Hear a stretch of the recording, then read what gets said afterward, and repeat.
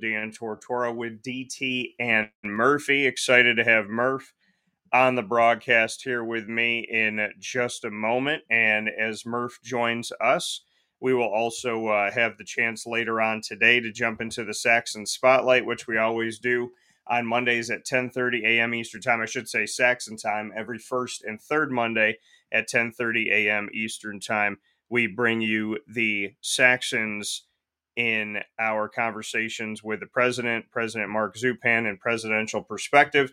And every second and fourth Monday, like today, we bring you the Saxon Spotlight. And today we're going to be featuring Fran Valenzuela of the Alfred University Saxons men's basketball team, who hails from the Dominican Republic. So a lot of great stuff coming up here where sports meets life on Wake Up Call with Dan Tortora. Murph and I are going to be covering a bunch of different topics. The Major League Baseball wild card race, which continues to heat up and get really exciting, especially in the National League.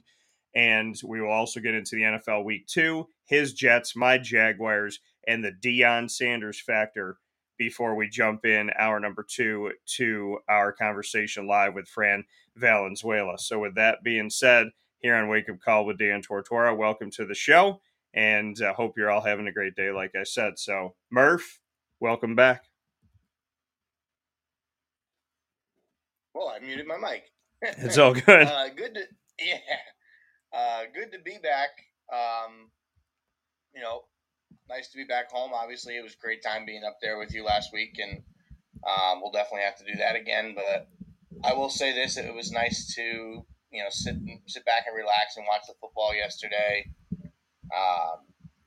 We're going to get into it, so we'll talk about that. But just an overall really nice weekend. Yeah. Sat outside with my mom on Saturday night at the fire pit, had a couple adult beverages. That was nice. And hung out on Sunday and going to play golf with my dad later today. Yeah, you're having like a 4th of July type of Monday. So I like it. Yeah. And it was definitely great having you up here, and, brought it. I don't even want to say it brought back memories, because really there's that connection that you and I have, and we could kind of just pick up where we left off type of thing. And you came up to visit, and then it's like, oh, Murph's here. Murph lives here. He's here all the time. And it just becomes like a normal back and forth is how it feels. So we had a good time. I had a very successful prank, and we got to air it to the world. So Operation Where's Wilson was an astounding success. I want to thank GG Cards and Breaks, and give a shout out to Anthony and Josh for their help. And Murph, I'm happy that I got to prank you the way that I wanted to. Oh boy, that was fun. To be honest, when I saw the video come together, I'm like, ooh, that's pretty funny. Yeah. I hope everyone out there that got to see it enjoyed it. Yeah, we definitely had some fun in putting this together. And if you have not seen it, go to any one of our social medias. Facebook at Wake Up Call DT, X at Call DT, and Instagram at Wake Up Call _DT. It's also on our shorts and in its full version on YouTube. So you can see 2 different versions on youtube.com/Wake Up Call DT, as I prank Murph with Zach Wilson cards all over the place. And we didn't even get to show you some of the best ones. So make sure you stay tuned, because maybe I have something up my sleeve for later. So that's been it's it's been it's oh God, no more. Yeah, there's more. But for the record, yeah, all of these are Zach Wilson's, and all of these not that one. All of these are Zach Wilson's, and all of these came from DT and made their way home. All of them into top loaders now, by the way. Yeah. Of course they got to be in top loaders now, because you don't know what's going to happen. So, Murph, let's Especially start. Now that he looks like he might, not be too bad. Yeah. Yeah, I mean, that's the thing. You never know what's going to happen. And it's like, you left the house last Monday, so a week ago today, and a little less than a week ago, because you left later on. And we were, talking about the game. You wanted to get home for the game. I literally turned the game on, saw Aaron Rodgers run out with the flag, saw him dap up Sauce Gardner. I went to the bathroom, and I'm in the bathroom, and I hear Zach Wilson, and I went, why are they saying his name right now? That's got to be not good. And it wasn't.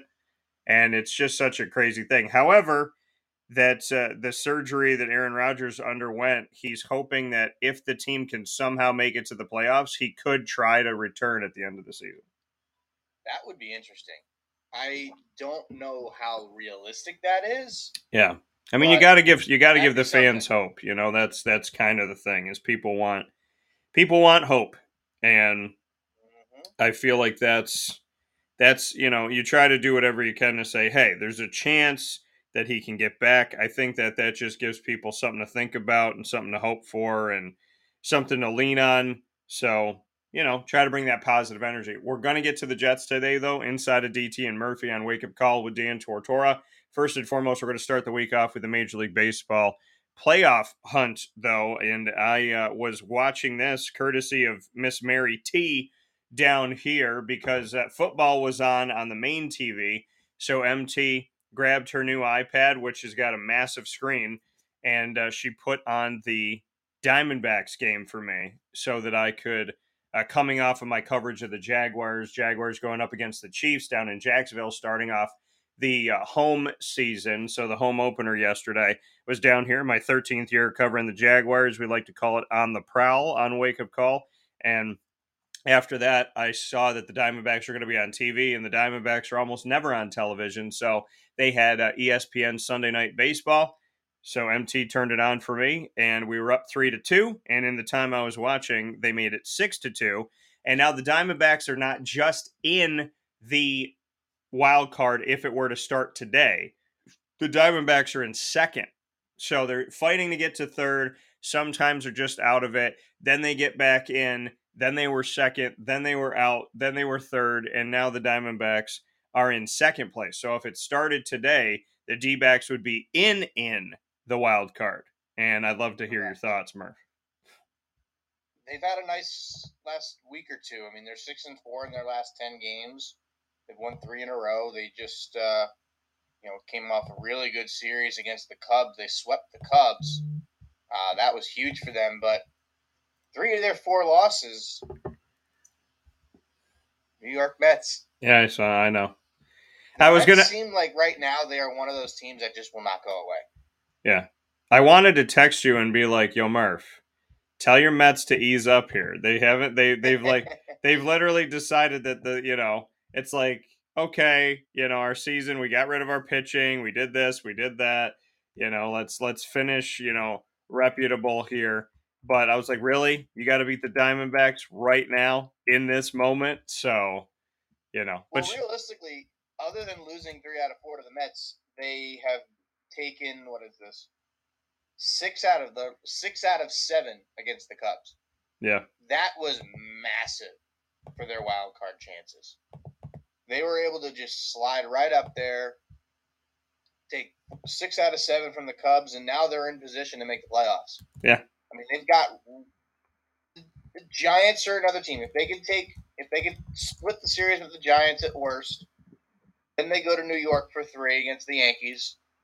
As we've seen, the Yankees are a relatively easy team to beat right now. And then you go to Chicago to play the White Sox, and then you come home for the last series of the regular season against the Houston Astros. Now, at that point, I would have expected the Astros to have clinched probably the division. We'll see. If they have, I don't think they're going to have their foot on the gas because there's no chance that they have of getting that number 1 seed, and the Twins aren't going to get the first round bye, so they're basically just going to be sitting there. Yeah. So they may not necessarily go hard that week. So that might end up being a decent draw for them in the last 3 games in the final 3 games of the regular season. Now, looking above them, looking at the Philadelphia Phillies, the Phillies were kind of not playing great baseball up until the last couple days. Yeah. They they took 2 out of 3 from the Cardinals after losing 3 out of 4 from the Braves. Now, granted, it's the Braves. I'll give them a pass for that. But then they play the Braves again starting tonight for 3 in Atlanta. That may not go well. Then they play the Mets, who they notoriously do not play well. So they've got 4 against the Mets, and then they've got 3 against the Pirates, and 3 more against the Mets to end the regular season. How awesome would it be for me as a Mets fan for the Mets to just destroy the Phillies in the next 2 weeks and knock them out of the playoffs? How awesome would that be? Well, and here's the thing. You talk about the Diamondbacks beating the Cubs 6 out of the last 7 games. The Cubs were not just a team in front of the Diamondbacks as the Diamondbacks try to make the postseason. The Cubs were in the wild card in that position and above the Diamondbacks. Hence why the Diamondbacks are not only in right now, if it were to happen today, but that they took second place. So I mean, I tell people this: the games that the Diamondbacks have had to play down the stretch here, they're not just like games to try and get in.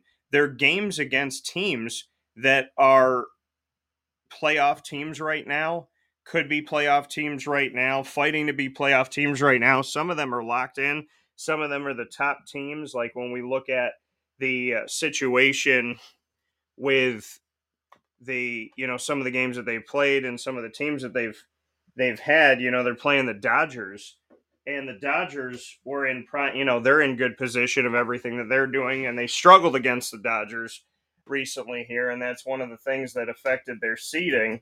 But when you look at the games, I mean, they have to run the gamut. If they make the postseason, and hopefully it's not an if, it's a when, the Diamondbacks will have gone through some of the best to get there, but they've been fighting against the teams that have been above them, right? They beat the Reds when the Reds were above them. They beat, the Cubs now when the Cubs being above them. So they're not just winning these games, they're winning series and they're winning big time matchups against teams that are either ahead of them or right there on their heels. They're right behind them, they're right ahead of them, they're in second place in the wild card. So these games are not only crucial for the Diamondbacks to get in, it's also, I mean, look at where they are. You can go from being out to being the second wild card team because of how they're playing the Cubs. So they're beating the right teams at the right time is really what I'm trying to say. Correct. And the other thing too to keep in mind is there's no more 1-game playoffs anymore. So there's no more playoff to get into the playoffs. Yeah. So they could, in theory, end the Giants' season this week. The Giants are 2 games back of that last wild card spot, and they play Arizona for 2. If the Diamondbacks take that series and win both of those games, there's a very high probability that the Giants' season is over. And I don't really expect the Giants to win those games because I don't think the Giants are a very good baseball team.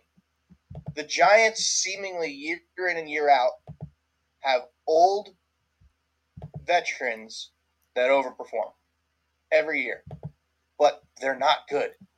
Their pitching staff's not great. Their lineup is terrible. The fact that they're still in it to this point is kind of amazing. But looking a little bit further down, the Nationals, Cardinals, and Mets are probably going to be eliminated here in the next week or so. They will be eliminated in the next week or so. The Pirates and Padres as well. But there's 6 teams vying for 3 spots right now. And don't count those Phillies into the playoffs right now, because like I said, they've got 7 games against the Mets down the stretch. The Mets always play the Phillies well, and the Mets would love to play spoiler with their division rivals. Yeah. So, realistically, Phillies' 3-game lead over Arizona is not insurmountable. They could very easily come back down to the pack, and it could be a 6-horse race again. But I will tell you this, the 3 teams I would absolutely love to see in the playoffs out of these 6 would be Arizona, Miami, and Cincinnati. I would love it if those three teams made the playoffs. Well, not in any particular order. Yeah. But just those 3.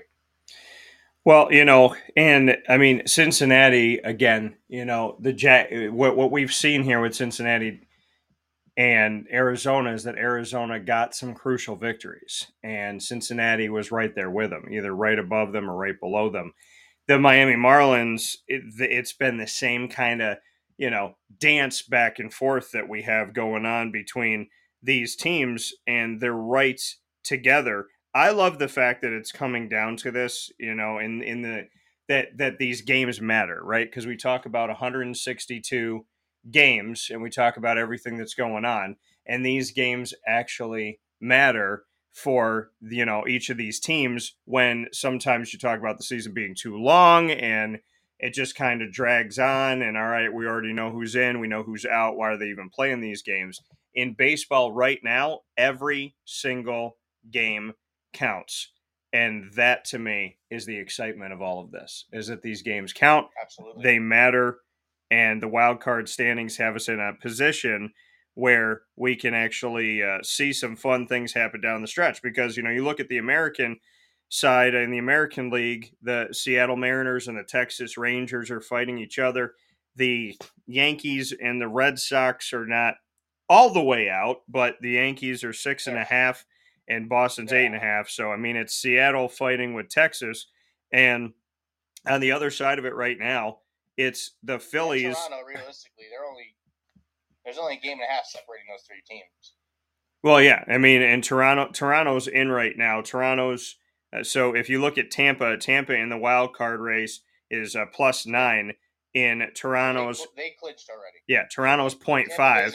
Yeah, so Tampa's in, they're +9. Toronto's a half a game, then the Rangers, then Seattle. So those last two spots are open. And then in the National League, as we were talking about, the Phillies are +3.5. They haven't clinched.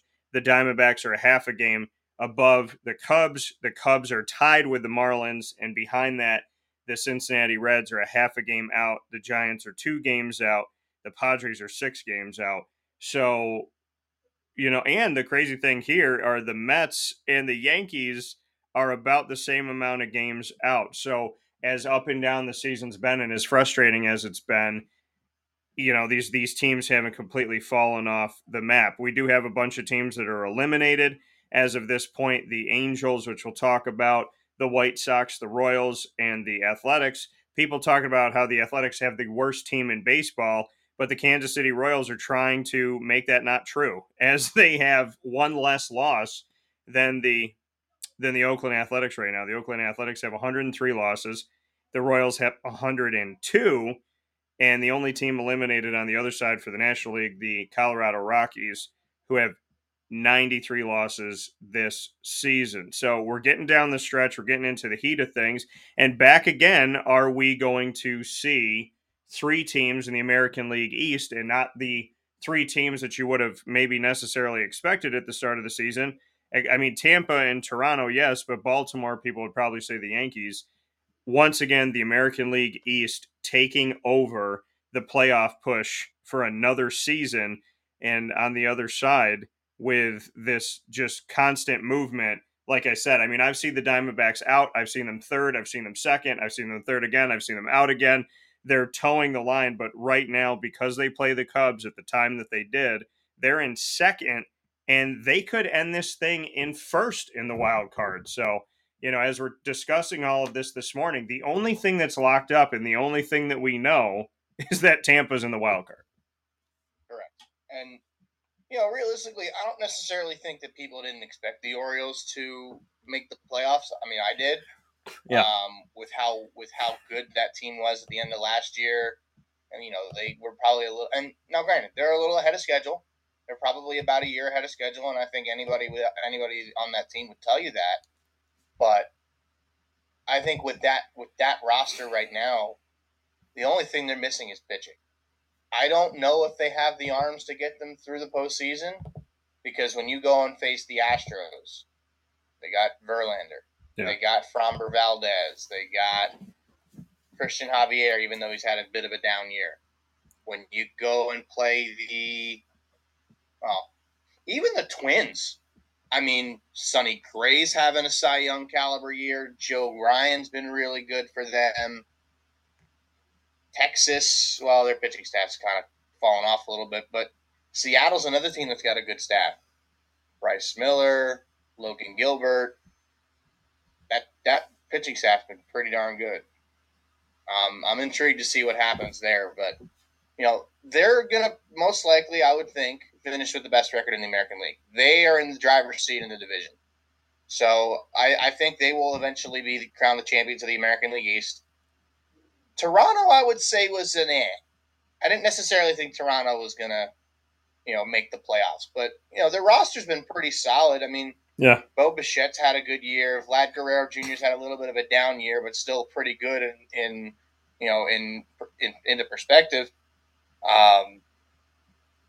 Matt Chapman was a pleasant surprise to them in the first half. He's kind of fallen off a little bit in the second half.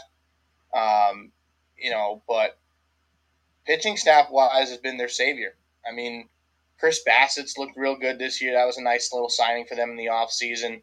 3.78 ERA, striking out about 8 hitters per 9. That's his MO. That's not surprising. Kevin Gausman's been solid this year. Got roughed up his last couple of starts, but he's been pretty solid most of the year. Jose Berrios, I think is how you say his name. I've been trying to figure out how to say that guy's name for half a decade. If it's Berrios, I don't know what the heck it is. yeah. And then Yusei Kikuchi has been pretty solid for them too. All guys with an under 4 ERA. And you would not have thought that with Alek Manoah pitching as poorly as he has, that they would still be in the playoff race. Alek Manoah has been terrible. And the fact that he hasn't even reported to AAA speaks to the person that he is. He just doesn't care anymore, clearly. If you're not trying to get yourself better to get back to the big leagues, you're just a scumbag of a human being. Now, I don't know him personally, obviously, but that sounds pretty scummy to me, what he's doing to that organization right now. He's pitched as poorly as he has, and he's being a baby about it. So, get your butt to AAA, get better, and then maybe you can get back to the big leagues. Yeah, I mean, like you said, I mean, there's a lot of different things that you brought up here. And I mean, there's so many people that work for the opportunity to get in, right, to Major League Baseball. And it's so difficult to get in, and everything you have to go through and every level you have to go through, once you get drafted, it still kind of feels like, all right, now I got to make it. Maybe, I got drafted, but maybe it's going to take me 3 years. Maybe it's going to take me 5 years. Maybe it's going to take me 3 months. Number one picks that have never made it. Yeah. Never made it to Major League Baseball. And that's Mark Capel is the one in recent memory that everybody knows. Matt Bush forever until he made his debut as a reliever 10 years after he was drafted. Yeah. So, I mean, there's guys that have been drafted number one that have never made it to the major leagues. And that's the thing about it is that, Brady Aiken's another one. In any other sport, you have to make it. Or in any other sport, you get drafted high, you're in. You're Kwame Brown or Tim Duncan, you're playing. You're the number one pick. If you're, in a situation in the NFL, right, and you're Ryan Leaf and Peyton Manning, doesn't matter. I mean, you guys are playing. You're going to get an opportunity. You were drafted 1 and 2, Peyton and Ryan, and you're going to be out there. So baseball's such an interesting situation because you could be the 350th pick and spend 10 years in Major League Baseball, or you could be the 3rd overall pick and never make it. So when you're discussing about, guys getting back and guys, doing what they need to do to go through the process, yeah, some guys don't like going through the minors. How dare you put me there? I'm better than that. But the reality is, you have to remember where you came from. And if you don't know where you came from, then you don't know where you're going. And I think a lot of people, kind of live this world of, I got this title now, and this is who I am now. So this is what I'm going to do to people now because I can, right? Because I could push my weight around a little bit. What do they say? The higher you rise up the chain in a job, the less you work. And that's the difference for me. I'm president and CEO of my company. I work more today than I've worked yesterday and 10 years before that. And when I did that, I was doing 15 things. So I don't believe in working less as you grow. That's not how I look at it. Maybe smarter rather than, killing yourself, just working smarter. But when you're in a situation where you have to go and you have to live in this process of Major League Baseball. If you do things the right way, you're not going to be there long. And I think, it's not the team's fault if you get hurt. It's not the team's fault if you struggle. I mean, in most cases, right? Especially if you're a pitcher on the mound. If you're a pitcher on the mound and you're not pitching well, then I mean, it's what's happening with you. It could be your communication with your catcher, but oftentimes, I mean, it's on you. So I think, you got to live through this process. You got to appreciate the process. You have to remember where you came from. And if you want to get back to the majors, then you have to do what you're supposed to do to get there. And I think that, sometimes, unfortunately, and I, had to deal with this over the weekend, some people got name badges and it makes them think that they're somebody. And I think that in the situation with what you're talking about, just because you made it doesn't mean it can't be taken away. And I think the people that really succeed in life are the people that got somewhere, they know how they got there, and they fight to not just be there, but to get past there. I think that's a big part of it. And I think we lose some of that when people get in that comfortability of like, I deserve to be here. This is my spot. You can't take it. Major League Baseball is constantly moving and transitioning and figuring things out. The Diamondbacks have had many different iterations, and this one is working, but they thought the other ones would work. They thought bringing in expensive aces were going to work, and it didn't work. So, I think you got to appreciate the process and respect it. And once you kind of forget where you came from, I think that's where egos come in, and I think that's where problems come in. You're right. I mean, with Manoah, it's got to be ego because it just seems like he's that type of guy. But last season, if I remember correctly, I believe he was the runner-up for the Cy Young Award. So he's probably sniffing around like, oh, like his, like I'm him, and I'm going to be dominant. Yeah. And he comes out and throws a bunch of meatballs, gives up a lot of home runs, and walks the ballpark. That's on you, buddy. When you're not throwing strikes, when you're serving up meatballs down the middle, that's on you. I don't care what reasoning, quote unquote, you might have, but it means you suck. It means you need to go back to the minor leagues and figure things out. We could very well be looking at another, Matt Harvey. And Mets fans know and love Matt Harvey. He came up in 2012 and was really good, and in 2013 he was absolutely electric. Needed Tommy John surgery at the end of the season in September, was out for all of 2014, comes back in 2015. Say the Dark Knight Rises, comes back. He's great. Yeah. Absolutely great. Helps pitch the team to the World Series, pitches unbelievable in Game 5. We all know what happened after that. But then the thoracic outlet syndrome. Then he's injured, and now he can't throw a strike. And he lost his velocity. Now, it's a slightly different version to the story because Matt Harvey was due to injury, but Alek Manoah is just due to sheer terribleness, I think is a good word for it, because as far as we know, he's not hurt. He didn't lose any velocity. He's just throwing meatballs and he can't throw strikes anymore. And he's trying to blame the pitch clock for that. And, I kind of understand the people that say, oh, some guys got worse this year because the pitch clock because they had to rush. Yeah. In some cases, sure, but you adjust. It's not that hard to adjust. When I was a pitcher, I always worked fast. So for me, the pitch clock wouldn't have affected me. So, I can't stand that guy. I'm sick of hearing about him. I'm sick of hearing that he, thinks who the heck he is, and that he's going to be all like this guy that's, like he's him or whatever. Like, dude, you stink. That's the end of it. Go to the minor leagues, figure it out, come back better than ever.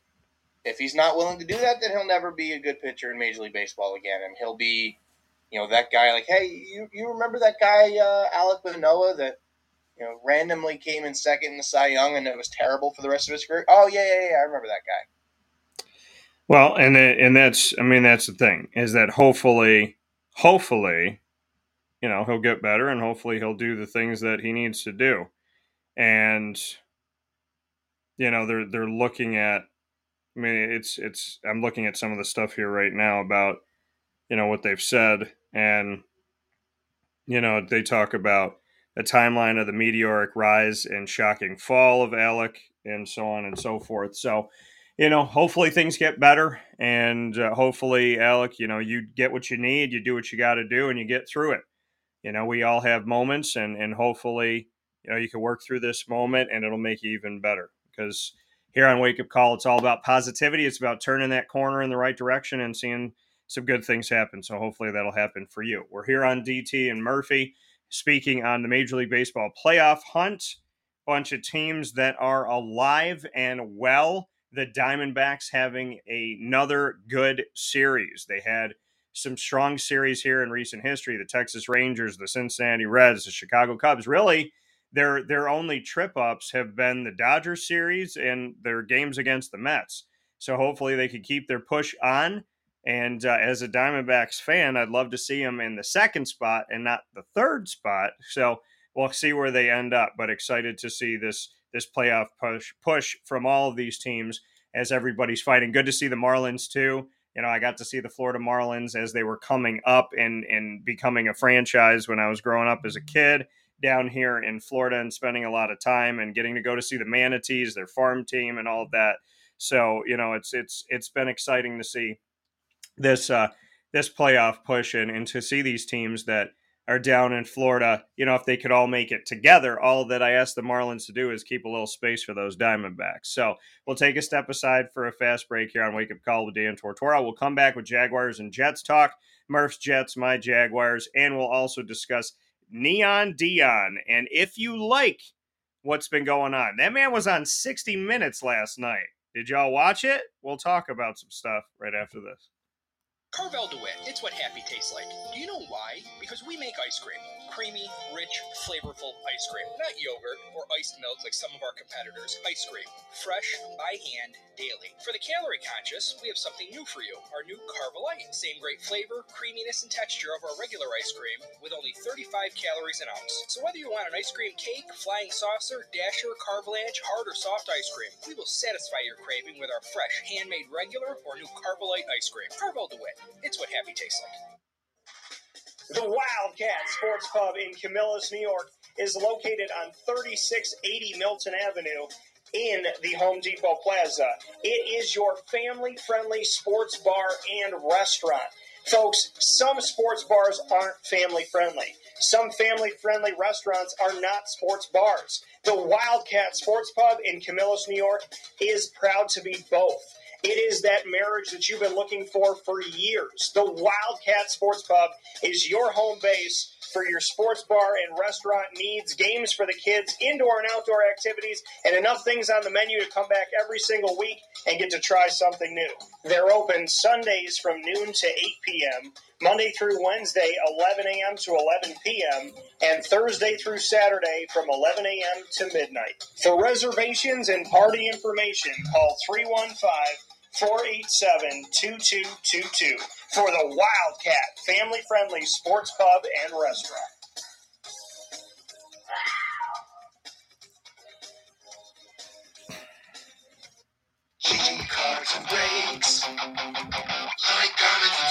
GG Cards and Breaks, your premier sports card shop, and my choice every time I go out to get my sports cards on 639 Delmar Place in Syracuse, New York, right off of Teal Avenue. They have your singles, your slabs, your packs, as well as your boxes. They have those tins that you love that they sold out of, and you can go and get some more today. They have all different quarterbacks on there. There's some Trevor Lawrence ones while supplies last as well.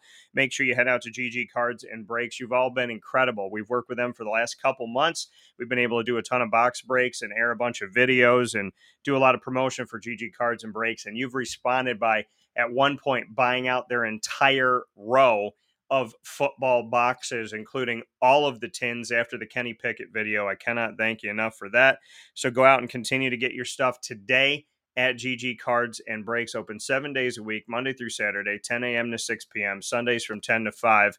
Amazing people run by Josh and Anthony, truly care about you. They remember the teams that you like. They remember you, the players that you're looking for. It's just a different feel, and it's very personal. And to me, it's like coming home. That's why I love to go to GG Cards and Breaks. I believe last week I spent 4 out of 7 days there. I probably 5, but let's just say 4 out of 7 days that I was there. So make sure you head over to GG Cards and Breaks today to really start your hobby or to continue it. And we appreciate everybody that has. So with that being said, here on Wake Up Call with Dan Tortora inside of DT and Murphy, I'm on the road as I finished my coverage yesterday of the Jacksonville Jaguars game and had some fun with that. And we got PJ, sir. I'm here as a cameo. PJ's in the building, so you want to see Brendan? You want to take a seat? We'll give PJ a seat here. I can do that. All right. Oh my goodness. There's Brendan. Who's that? Oh, Brendan, what's up? Nice to finally meet you. Yes. Yeah, I'm a strange old man. No, he's not. So why don't you? We were talking baseball. Okay. And we're also talking the NFL. So I got my 2 baseball guys on the show at the same time. This is a nice cameo for PJ and Brendan in this PJ takeover on a Monday. So what do you want to talk about with Brendan, since you guys both bring the baseball to the show? Well, things are shaking down here in the next week or so. We'll know who's going to be eligible to play it in the postseason. I don't see too many surprises. Do you, Brendan? Not really. I mean, the only one I can maybe see is Miami. Miami and Cincinnati would be the 2 that would be, big surprises compared to where they were at the beginning of the season, especially with the Reds being a little ahead of schedule with all the young kids coming up with, Matt McClain playing well, Ellie De La Cruz hitting the cover off the ball. He's slowed down a lot lately, but still really fun to watch. And I think both of those teams would be fun to see in the postseason. I like Cincinnati a little bit better than Miami. I think Cincinnati's got some really super youth coming up with that De La Cruz kid. He's awesome. My goodness. He made a play from short left field and threw it on a rope to first base to get a guy. You don't see too many of those, but he's a big, tall, rangy guy. Got a lot of motion, big arm, big bat, a lot of speed. Someone like him, if he's in a 3-game set or 3-game series, 5-game series, he can make the difference.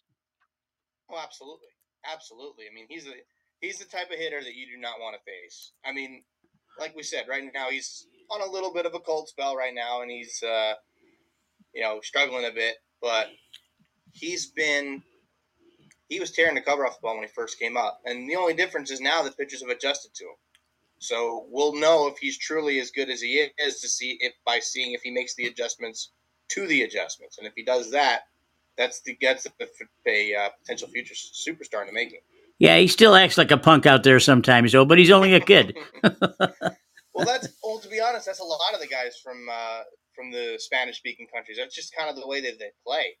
You see a lot of guys coming over like that with the swagger and the chains and all that stuff. So, I think it's just part of the culture down there, but it's definitely fun to watch. Yeah. Who do you like for the MVP of the American League now that Ohtani's out of the picture? You still think he's eligible? It's still Ohtani, 100%. I like Corey Seager. The only other one you could maybe put up there is Corey Seager. And now I think there's an argument with, having Ohtani missed the last 3 weeks of the season and Seager having missed a big chunk in the middle there. But Seager's hitting like 340 with 30 bombs and close to 100 RBIs and it's going to be 120 games. Yeah, and he's if there's anyone that can win that award other than Ohtani, it's Seager. Yeah, that's who I'm looking for. I have a problem with. I don't have a problem with Ohtani because I think he's a generational talent, but I have a problem with him not being eligible for the last third of the season. And when you play this game, you got to play for 162 games. You can't be messing around playing 135 or 140. So I base my findings on that. I think probably Corey Seager will probably, in my opinion, have a better chance to win it this year than Ohtani, even though, there's some bleeding hearts out there that want to give it to him. because he's, again, such a generational talent. Curious to see how he's going to make out with his surgeries and see how his timeline's going to be for next year. And where he ends up, too. Well, listen, you and Daniel have fun. I'll check you later. Thanks, PJ. It was great talking with you. All right. Great to finally meet you. All righty. Thanks, PJ. Okay, bud. Papa Joe here, jumping in on a Monday, having some fun. I love that my baseball guys got to have a baseball conversation. Wake up call with Dan Tortora, and for the last 10 minutes, I got to take a little break. I jumped in the hot tub. I grabbed some wine. I listened. It was fun. So let's jump into the NFL here. But Murph, I mean, before we get there, did you have some fun getting to finally chat it up with PJ? Oh yeah. I mean, I will say this: the Corey Seager pick is definitely a hot take. Yeah. But I think that's the only other guy that's in the race. Yeah. But to his point, I mean, Seager missed a lot of time too. I mean, Seager was out a month and a half, so both of those guys missed time. And if you're going off of that, I think it's still got to be Ohtani. But Seager's definitely got a case. Yeah, I mean, we'll see as it comes down the stretch. That was something that I was gonna, speak on here as well. Is what your thoughts were about Shohei Ohtani now that we're in this position where he has been put on the bench and said, "Hey, you know what? I mean, this is the end of your season, but it's not just the end of his season. Is this the end of his time with the Angels? Is this the beginning of his recruitment by other teams?" You what? Did you see the way he left? Cleaned out his locker, everything. Well, they said that there was nothing in the locker. So I mean, I think that's got Angels fans kind of losing it. Yeah. Yeah, he's done. And to be perfectly honest with you, I thought the injury could have kept him in LA with the Angels. That ain't happening now. He is 100% gone. I don't know if it's going to be the Dodgers. I don't know if it's going to be the Giants. I don't know if it's going to be the Mariners. Yeah. Heard rumblings about the Red Sox because apparently he wouldn't mind playing with his former teammate Masataka Yoshida. But if he comes to the East Coast, it's going to be to one of the New York teams. Would be my guess. Yeah. And I think he still stays out west. I think it's going to come down to the Mariners, Giants, and Dodgers. Well, I mean, we'll see. I think the New York teams are going to make a push for him. I think the Mets, some of the things that, that telltale heart of the Mets of getting rid of pitching and all this money that they put into certain guys and letting them go. I mean, you look over the last couple of years with DeGrom and Scherzer and Verlander and saying, all right, you go. So, having all of that and leaving that open and not having a dominant ace, that could help them. The lure of the Yankees and what the Yankees did with Babe Ruth and how Shohei's a better pitcher. That's like a cool bookend. Look at what we did when we took this guy from the Sox. Now we could take this guy from the Angels. So I think they're both going to be highly involved. I really do. And, we'll see. The thing to me is, if he goes from the Angels to the Dodgers, he's going from a team that doesn't make to playoffs to a team that, is in the running to win the World Series every year for the last, 5 years or whatever. But at the same, right. So there's this, but my only thing with the Dodgers is it's like you're staying in the same city and you're switching teams. I understand it's a totally different organization. I understand it's a totally different situation. And I understand the argument for is you're going to stay in the same city that you might be very comfortable in, but you have an opportunity to win a World Series. But if I'm Shohei and I'm thinking like, okay, you know what? How many more years am I going to be playing this thing? Hopefully it's many, but life can be so fragile. So do I want to see what life is like on the East Coast? I just feel like if Shohei is going to make a big move, why would you stay in the same city? So I think the argument for the Mets and the Yankees can say, look at what we did with Babe Ruth. The Mets can say, look at all this money we have. And you can make this history with the Mets. Instead of going to the Yankees, you could come to New York and you could be a part of a different type of history, right? If you come to the Mets, you're not going to be in the long line of the DiMaggios and the Whitey Fords and the Yogi Berras and the this, that, and the third. But if you come to the Mets, you're going to have the opportunity to, be Mr. Met, to be the guy. So they have a push in that respect. The Yankees have the push in history and what they did with Babe Ruth. The Dodgers have the stay where you are and stay with where you're comfortable and just being a winning franchise. So I think everybody's got their arguments, but the East Coast to me is going to push change, and the Dodgers are going to push. You know what it's like to be in LA. You've lived here. You've obviously been able to get along here all right, and now you can be a part of a winning franchise. So I think that the arguments are pretty clear in what people are going to make. But I'm going to be honest with you. I would love this East Coast West Coast thing to be an actual like vibrant real thing, and not just I'm gonna stay with the Dodgers. I mean, I don't want this to drag on to a point where we're getting close to, guys training and all that stuff. This is what I want. I want there to be like World Series ends, Diamondbacks win it. But I was like, World Series ends, and then I want to spend like 2 or 3 months just in the Shohei Ohtani sweepstakes, because I'm getting my popcorn from. He's gonna draw it out. Like I'm willing to bet you he is going to go visit every single team. He's going to do his due diligence because that's who he is.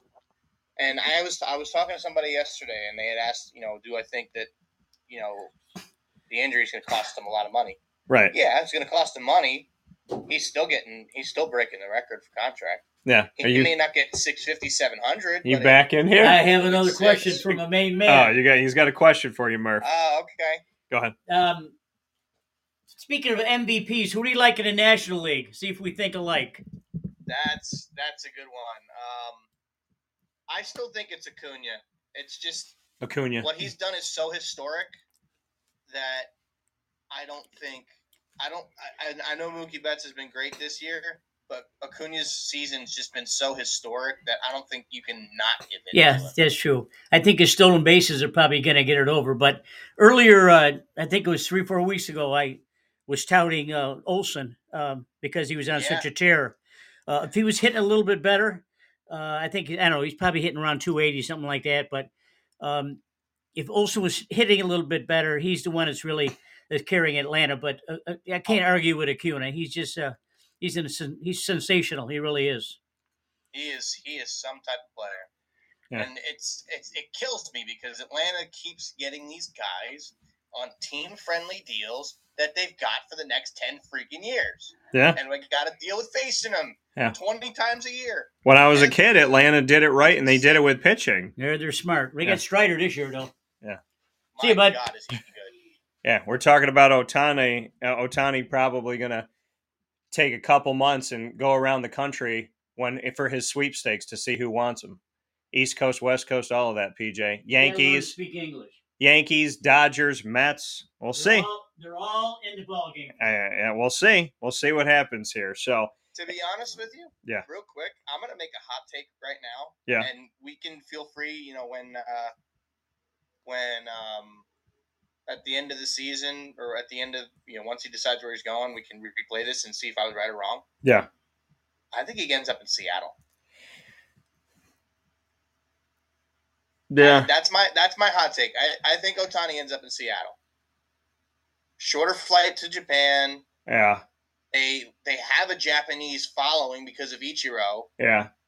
And that's gonna be their argument when I talk about everybody's argument. Their argument's gonna be Ichiro. And I'm sure Ichiro's gonna be one of the ones that's gonna be recruiting him. Yeah, he'll probably bring him out to dinner. Ichiro's retired. Ichiro still does a lot of things with the Mariners organization. Listen, Ichiro. This is the thing about Ichiro. There's certain guys, and there's certain men and women of their sports that if you don't watch their sports, you know nothing about it. You don't know anything about the league. You know them, right? Some people might say, I don't watch, women's soccer, which I would argue that you should. But some people might say, I don't watch women's soccer, but they know who Hope Solo is.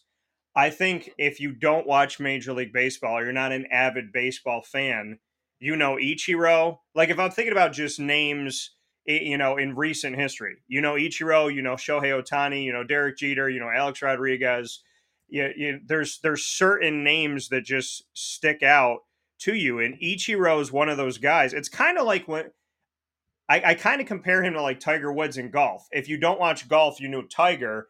Ichiro is one of those guys where it's like, if you don't know baseball, you knew Ichiro, you knew he played for the Mariners. He's just one of those names that stuck with you, and he's one of those people that you just know. There's certain names at any given time in any given sport where there's a short list of guys where you're like, yeah, I know who those people are. I mean, you could be an NFL fan and never watch baseball, and somebody says to you Shohei Ohtani, and that guy or girl might turn around and go, yeah, you see the way he's hitting? I mean, like it's just one of those names that sticks. So, Ichiro's going to have a lot of pull, and that's the Seattle side. That's why I think he ends up in Seattle. I genuinely do. I mean, yeah. Before Ohtani, Japanese baseball in the United States was Ichiro. Yeah. Hideo Nomo was great. Hideki Matsui was great. Yeah. They've had plenty of good players come over from Japan. Yeah. But it's Ichiro. Now Ohtani will definitely, overtake him for this title, but Ichiro is excuse me. Ichiro is the greatest player to come over to the United States from Japan ever.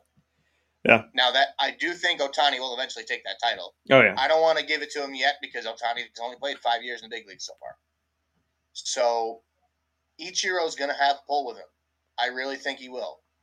But I'm intrigued. I really am intrigued to see where he ends up. I still think Seattle's a very big player. They want him bad. I don't care if you have the money or not. I think all 30 teams should at least be making that phone call to come get him. Yeah. To come see him. Even the Oakland A's. You want one thing to keep the Oakland A's in Oakland? Shohei Ohtani. Yeah. It'll never happen. Right. But that's something that can keep the A's in Oakland.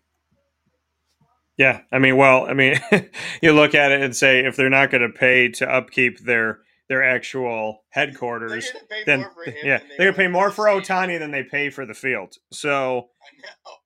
But looking at this right now, not only did Shohei Ohtani exit from the clubhouse clearing out his locker, he's back in Japan.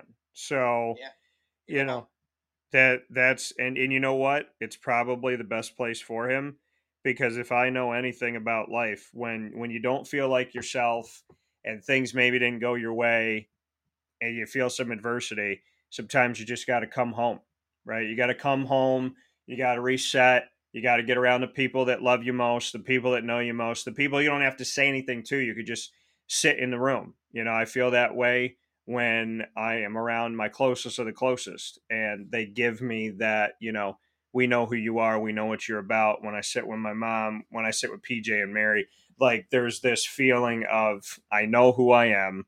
I know where I come from and I can reset. And so I think, Shohei, this is a smart move to go back home and, eat the food that you love, be around the people that you love, go to the places that you grew up going around and just kind of find yourself because I don't know Shohei personally, but I trust my gut and I trust my vibe. I think Shohei is going to really, get intimate with this thing and get into who he is and what he's about. And I think in this move, he's going to really hone in on who he is, what he's about, what makes him who he is.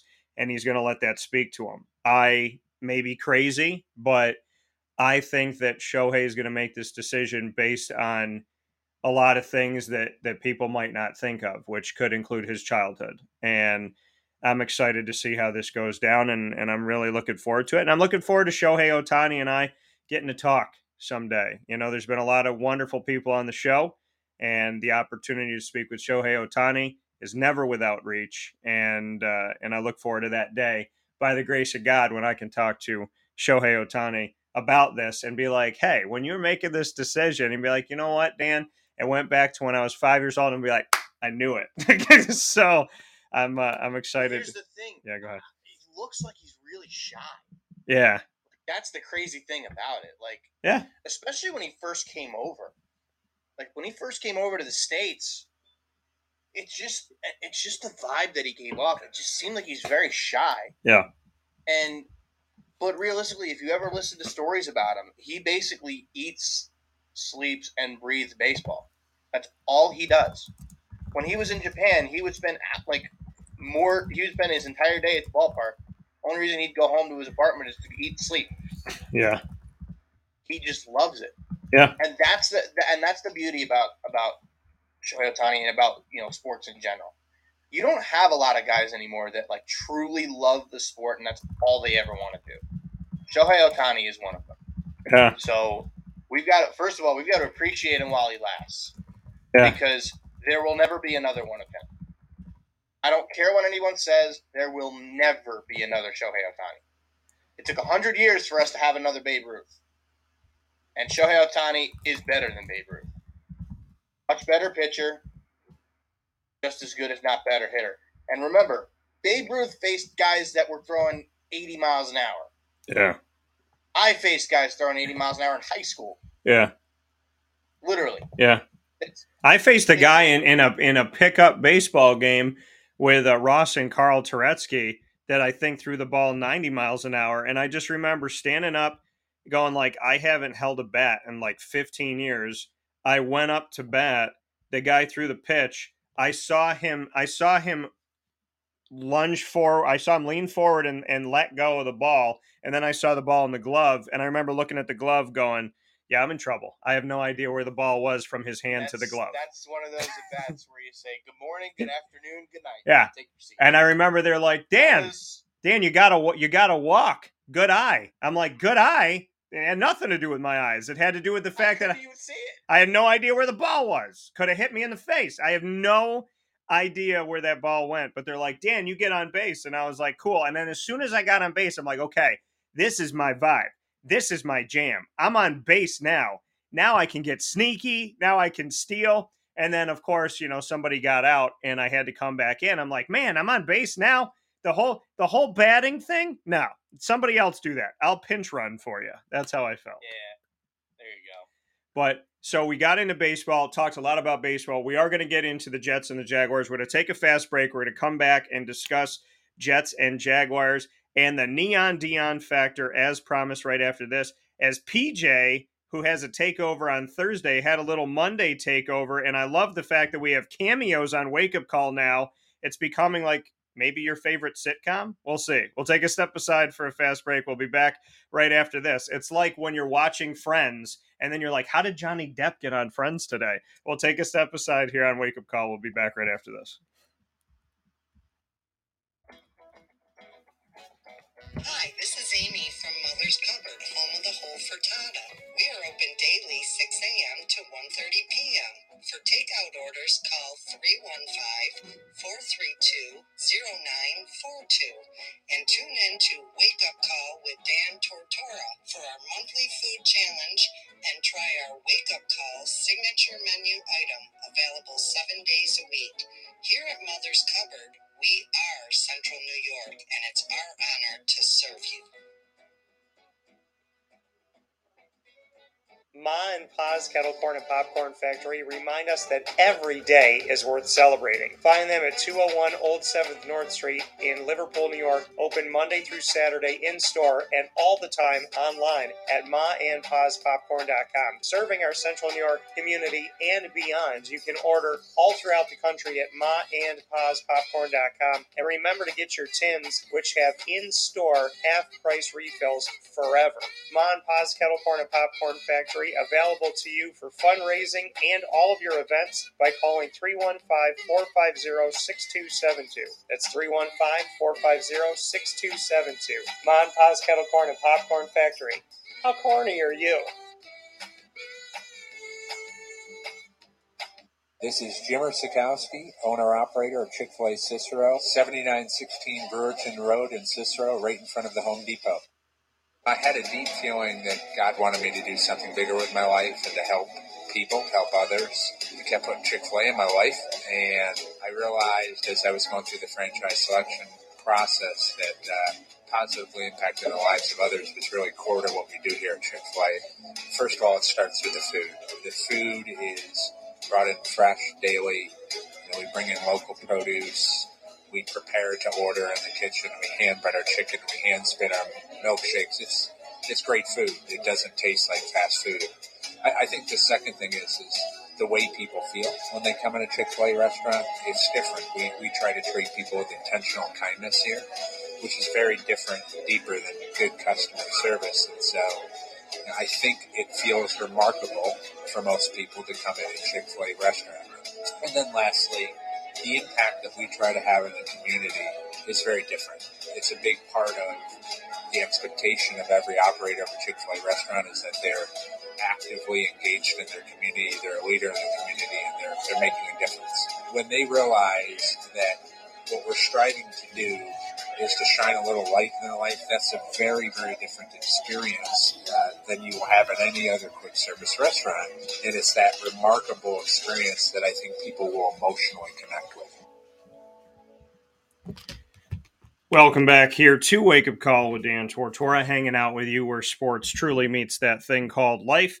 And we are here inside of DT and Murphy, which starts off your week every week on Wake Up Call with Dan Tortora, having some fun with Murph and a cameo from Papa Joe. We're jumping into the NFL here on Wake Up Call with Dan Tortora. Murph's Jets, my Jaguars. Murph, we'll start with your Jets. Your thoughts on the New York Jets? I mean, I guess what I would say is I'm not surprised. I mean, I want Zach Wilson to do well. I want this team to succeed. They had a total team effort in their victory on 9-11 against the Bills. And this kind of feels like the Zach Wilson team that they had, which is why he wasn't the starting quarterback. I'd love to get your thoughts because it seems like now they're going to be the underdog in every game. Pretty much. And here's the one takeaway that I'll say. Dallas is really good. That's what I'm going to say. Dallas is really good. Micah Parsons was everywhere. I don't care where he lined up. He managed to get through, and he got to Zach Wilson. Zach Wilson didn't play well, not because Zach Wilson wasn't good. Zach Wilson didn't play well because he never had time. That's been the Jets' problem for years. The offensive line has been terrible. Yeah. Now, the right side of the line with Becton and Elijah Vera Tucker has been really good. McGovern at center hasn't been great. I think it might be time to give Joe Tippmann a shot. Lakin Tomlinson and Dwayne Brown on the left side have been awful. Yeah. Absolutely terrible. Dwayne Brown especially looks like he looks like a something I don't want to say on air, but he doesn't. He's had a Hall of Fame career, great player in his day, but buddy, it's time to retire. Go home. We need anyone else to play left tackle at this point. I would throw Becton back over there if you had to, but. Elijah Vera Tucker's been solid, and Lincoln Tomlinson and Dwayne Brown have been terrible. That's Zach Wilson's blind side. Dwayne Brown's chop block is the reason Aaron Rodgers is out for the season. 4 plays in. Now, I'm not necessarily blaming it on him. The injury could have happened any time. Yeah. But, yeah, that ball was supposed to get out quick. Yeah. But now Aaron Rodgers is out for the year because of poor play from your left tackle. And Zach Wilson got beat up because of poor play from your left tackle. You know how many times Micah Parsons beat him yesterday? Well, it had to be a dozen. More. And in fairness, I mean, Micah Parsons at this point, I know we're 2 weeks in, but defensive player of the year. If I had to, I know there's NFC, AFC, all that. 100%. Not in the NFL. Yeah. Micah Parsons, to me, Chris Jones, from what I saw yesterday firsthand in Kansas City. But if I had to choose today, feet to the fire, I got Chris Jones in the mix, but Micah Parsons is the defensive player of the year as of right now. I mean, TJ Watt had some game against yeah. Well, and that's the thing too. I said, what was it, last year? Was it last year or 2 years ago? 2 years ago. It's going to be those two. I mean, it literally could be at any time. But TJ Watt, it was 2 years ago, where they're like, because Ben Roethlisberger was still the quarterback. And they would interview Ben after the game. And I'm like, why aren't they interviewing the MVP? It's TJ Watt. There was like 4 games, like 4, 5, 7 games where I'm like, they won that game because of TJ Watt. They almost won that game because of TJ Watt. They went into overtime because of TJ Watt. TJ Watt is the guy in Pitt, and he was the one that was helping Ben Roethlisberger down the stretch. Micah Parsons came in with this hype, and I'm not a guy who's all about the hype. I want to see you do it. He came in with this hype. Fall to Dallas. Well, that's the thing. Came into this hype from Penn State, and then goes out. And Micah Parsons, I believe, was on my radar when he was getting recruited from high school to college.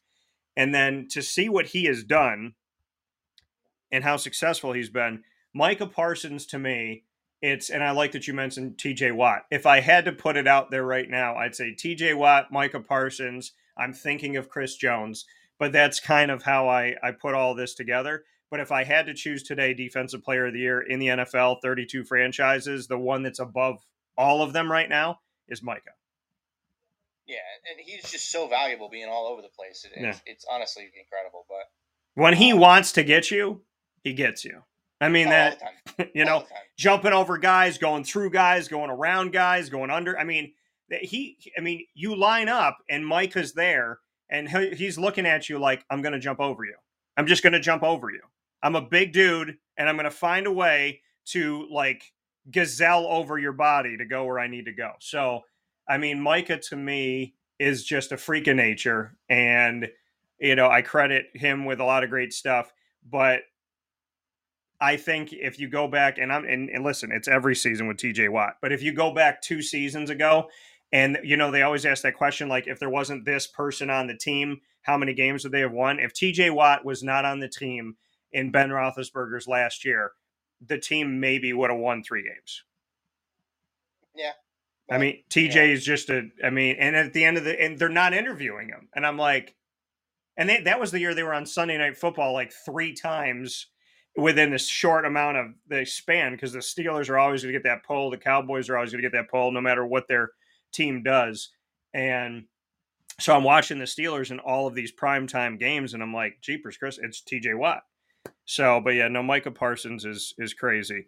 But to your Jets, what do we do from here? I mean, I would imagine that the sweepstakes has got to be fully open and ready. Maybe the Jets want to call Shohei Ohtani. I mean, I don't know at this point. What can we do? You got to sign a quarterback. And there's options out there. I mean, realistically, Carson Wentz is probably your best option. Yeah. I think he's still got the most left in the tank. I think, former number 2 pick, gentlemen and ladies. He played relatively well for Washington Commanders and the Colts in the last few years. He just had 0 pieces around him. The teams were terrible. Yeah. And it wasn't necessarily all his fault. A lot of his interceptions were because he had to force things. Right? Yeah. I think he's a good option. Colt McCoy's not a bad option. He's a really good veteran. He's been a backup most of his career, but former high pick of the Cleveland Browns. I believe he was maybe a 3rd round pick. But good player. He's a guy I wouldn't mind. Then if you look at the trade market, a couple of weeks, like last week, they were talking about maybe trying to go get Matthew Stafford again from the Rams, but the Rams are 2-0. I'm sorry, no, the Rams are 1-1. So the Rams won their first game, and now they lost. So they just lost to the Niners last night or yesterday. But I don't see them trading Matthew Stafford at this point because I think they're better than they think they are. Yeah. Than they thought they were. And who's behind him? The man that I said, and who's behind Matthew Stafford, the guy that I said deserved an opportunity in the NFL, Stetson Bennett. Yeah.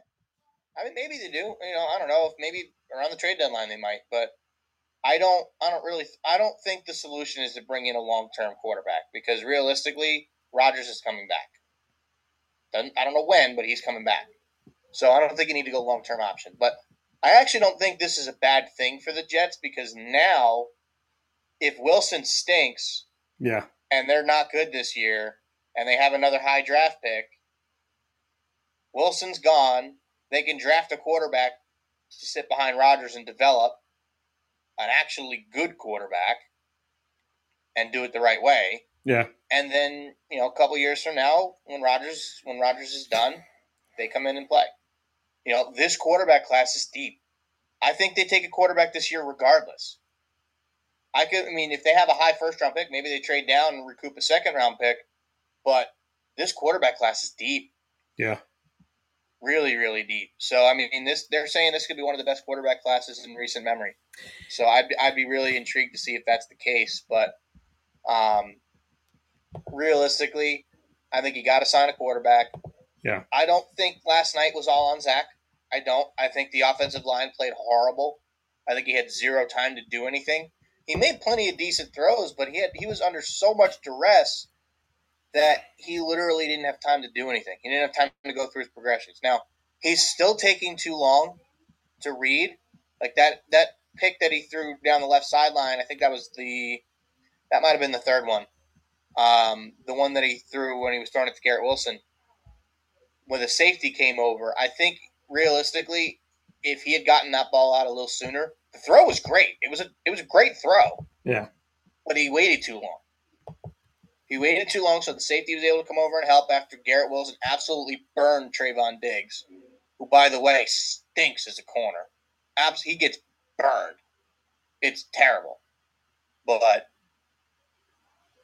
I think he still looks better than he did last year. Like, he threw 3 picks last night, but the last one, it was kind of, you're trying to do things at the end. Yeah. You need to win the game. You need to make something happen. You're gonna have interceptions like that. Every quarterback does. But he's still really slow to go through his progressions. It's better than it was, but it still needs work. Thing is, he was so raw coming out of college, and he still is. Yeah. He hasn't really developed into the quarterback that we all thought he could be. So I personally think with him, you got to ride it out at this point. You sign Carson Wentz or Nick Foles or Colt McCoy as the backup. Yeah. It takes time. And see what happens. And realistically, if he stinks and you have to bench him again, it's over for him. Right. The thing is, though, if he gets benched again, it's over. Right. It takes time, though. It takes time. Yeah, if he gets benched again, then I feel like the NFL is just going to say, okay, well, I mean, this guy's done. We're not going to pick him up. But we'll see. We'll definitely see what happens from here. My Jaguars, a quick note as we get ready to get Fran Valenzuela on the show for Sacks at Spotlight. Jaguars, quick take. Defense played, pretty darn well in this game. Created a lot of takeaways.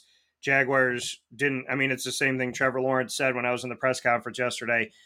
They were 0 for 4 in the red zone. They didn't do what they needed to do on third down.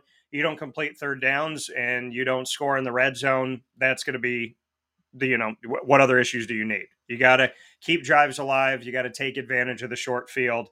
They were on the 1 yard line. They decided to not run it up the gut. They decided to fake it, have Trevor go to the outside, and then forcing passes into the end zone. And he was going a little bit too far to the back of the end zone, and things didn't work out. So Jaguars had a chance once again to have the defending champions on the ropes, and they did not come through with a victory. They know what they need to do. My on the prowl one-on-one conversations with the Jaguars, including my question to Trevor Lawrence, will all be coming up this week. So last note here really quick, Deion Sanders Factor, like it, dislike it? Love it. Absolutely love it. I think the Colorado Buffaloes are better off because of it. I don't think they come back in that game on Saturday without Deion. So, obviously Travis Hunter's going to be out for a little bit. He took a kind of a cheap shot, but he took a little bit of a hit, and he's going to be out for a couple of weeks. Yeah. But Shedeur Sanders can still lead that team. Deion doing his thing. I expect that team to do well in the Pac-12 this year. Yeah, I think it's definitely going to be something to watch here these next couple games. They got to face off against Oregon. They got to play USC. I think this will really kind of show the mettle of this team and what they can become. Listen, Colorado this entire season is playing with house money. A lot of people have not paid attention to Colorado. They haven't been a team on the map. They haven't been on the radar. They made no sense geographically in the Pac-12. They were the outlier of the Pac-12. They're going back to the Big 12 after this season. Colorado has not had a lot of fanfare around it, not a lot of, being ranked in the top 25. There's been little to no conversation nationally about them. Deion stepping in automatically gets the conversation. They get College game day. He brings a lot with him, and there's a lot to be had with this. Now, does the man have an ego? Absolutely. Does he look like the second coming of Deion in the NFL when he's talking? Absolutely. But Deion Sanders is in a place right now where he's got this team believing. He's got and again, they're playing with house money. because this is a team that is expected to win 1 to 4 games a season. So the fact that they're doing what they're doing up to this point and they're excited and they're having fun and the fan base is around it, listen, it's a great team. It's a great thing for college football. It's a great thing for sports, ego wise, and having a bunch of egos in the same room. Is this ultimately going to be great for Colorado down the road? We'll see. Is it going to create some issues in some of this me environment potentially? But as of right now, it's great to see what Deion is doing, and we'll see how they respond when this team goes through tough times, when they go through adversity, when they play Oregon and USC coming up here. Can they band together? Can they work together? Is it a me society or a we society? This is where we're going to see, Deion, who talks about faith, and I always appreciate the conversations he has about that. Can this team be faithful? Can they lean on each other? Can they lean on God? Can they really keep the faith? Can they put the gold chains aside, and can they put the where are my stats aside and sunglasses in a closed room, sunglasses indoors? Can they put that stuff inside when they're tested? That's when we're going to really see, does this team believe in each other? Are they working together? And is this a unit that's going to be able to withstand adversity? Because it feels good and it's showy and it's fun and it's this Kardashian-like atmosphere right now. But when the team has to go through an uphill climb, can they do it together? I think it's good for sports. I think it's fun for sports. I think it's great for college football. And I think Colorado Buffaloes may be making more money in the last 2 weeks than they made in the last decade. But what is it going to be when this team is actually tested is the question. And we're going to find that out really quick, because I think we're going to find that out this weekend. As always, Murph, absolutely, I appreciate you being here. Appreciate having you on the show. And I look forward to talking with you soon. DT and Murphy, my good buddy Brendan Murphy, joining me to start off every week on Wake Up Call on Mondays at 9 a.m. Eastern Time. And I hope the best for you, Murph. I hope the best for your Mets. And if the Mets want to take a few from the Phillies, Diamondbacks and I are not going to hate on that. So I appreciate you for everything, and I look forward to talking with you soon. Go Gators, baby. There you go. Go Gators. Take care.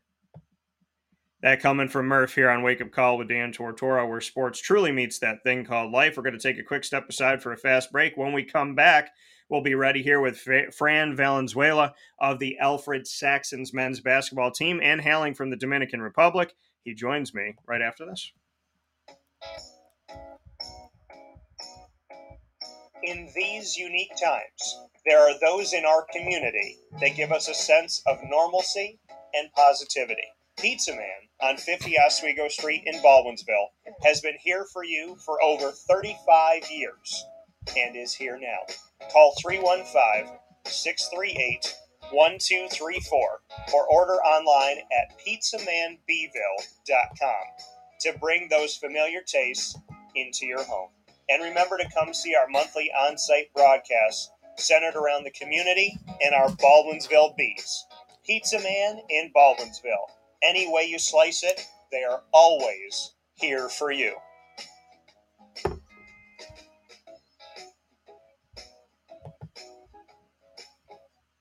I'm George Townsend of Honda City with some good advice when buying a new car. The true cost of owning a new car is determined by the appraised value when you trade it. No vehicle appraises higher than a Honda. Next, look for low APRs and deep discounts. You also want low maintenance costs and great fuel economy. That's why my advice to you is to buy a new Honda. Looking pre-owned, visit our Honda Certified Used Car Center. Honda City, 7140 Henry Clay Boulevard, Liverpool, or HondaCity-CNY.com. It would be a pity if you don't shop at Honda City.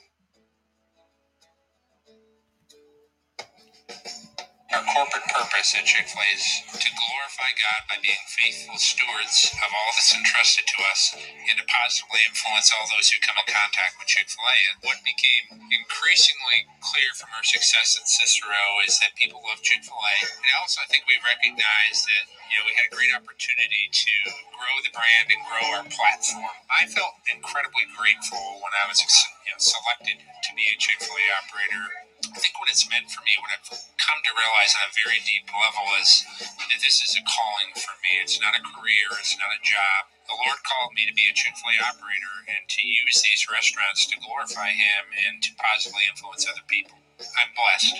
I'm very blessed. head to Chick-fil-A Clay on 3974 State Route 31 in Liverpool, New York. Welcome back here to Wake Up Call with Dan Tortora. Proud to be here with you every Monday through Friday from 9 a.m.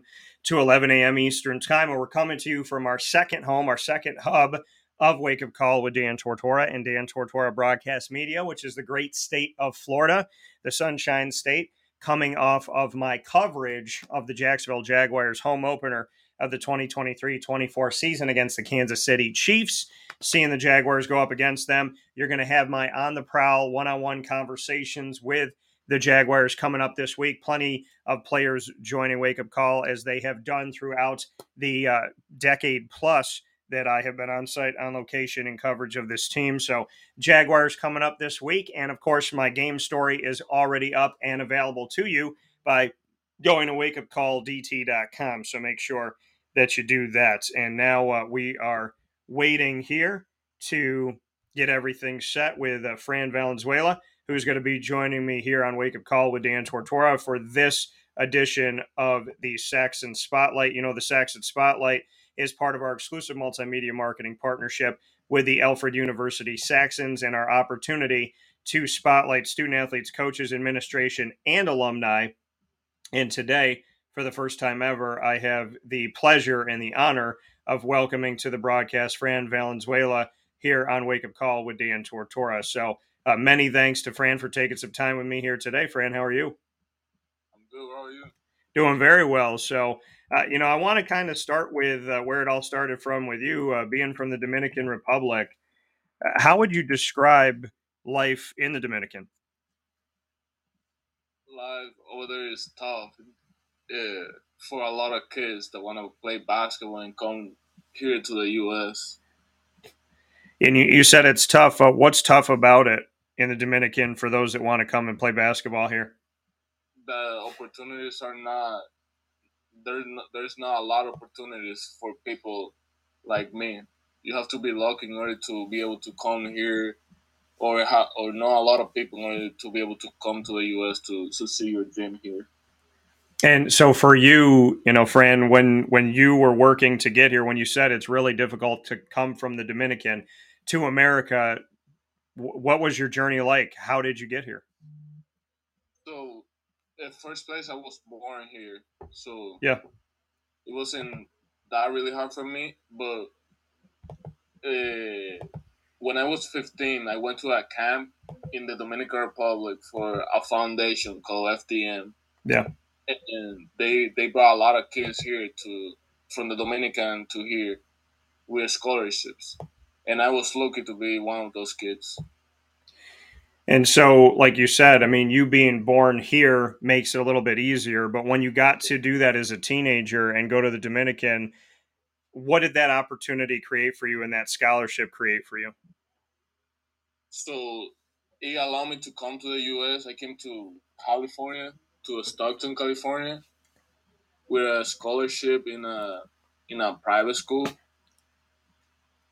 And when you went there, when you went off to California, this journey for you taking you out to the West Coast, what did you learn about America being out there? What did you learn about basketball here when you got to play in California?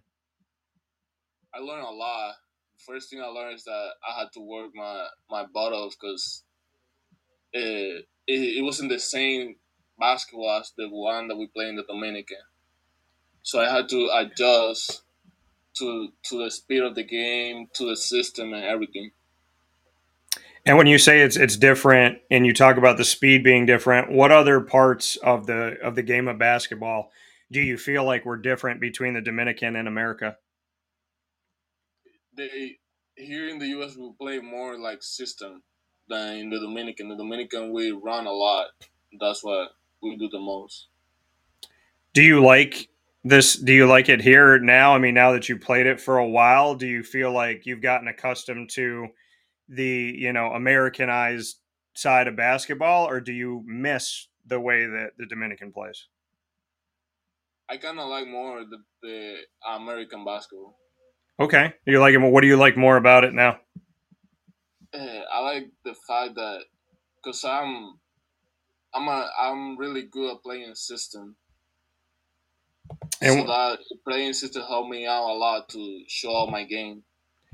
do you have a system that you like more than others? Do you have a way of play that you like more?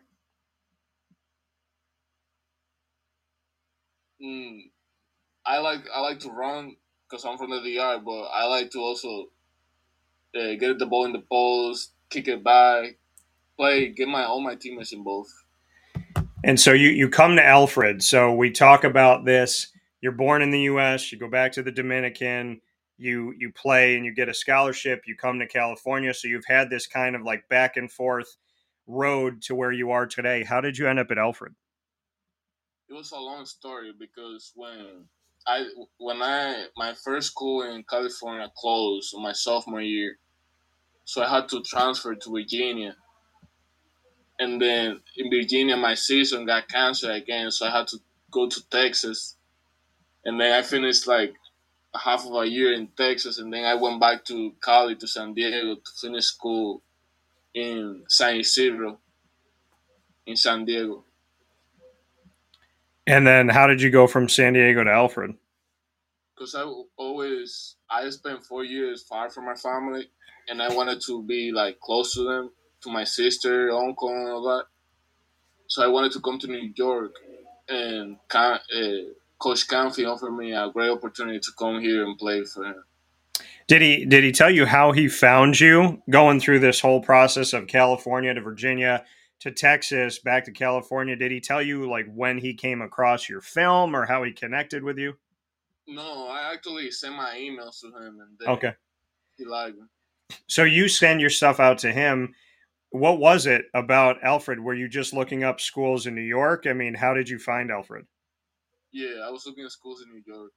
Where's now? And you talked about your sister and your family. Where do they live in New York? In the city, New In, York City. okay. So did you apply to other schools in New York? Did you reach out to other schools in New York? No, after I talked to Coach Canfi, I felt like this was a great opportunity for me. So it was kind of like, I guess, meant to be. When you were looking up schools in New York, you found Alfred. How did you find Alfred when you were looking stuff up? Did you just type in New York schools? Did you, I mean, because obviously Alfred's in the western part of New York, a little bit away from New York City. So how did you find Alfred? I just type in schools in New York City, and then I Okay. look up the roster, look up the coach's email, and send the emails. And so you looked up New York City. You found one that's outside of New York City in Alfred. When they told you, hey, it's a few hours away, did that matter to you? Not really, but it was funny because since it was far from the city, Coach Canfi wanted me to come and visit, but I didn't want to come because I felt like I was already committed.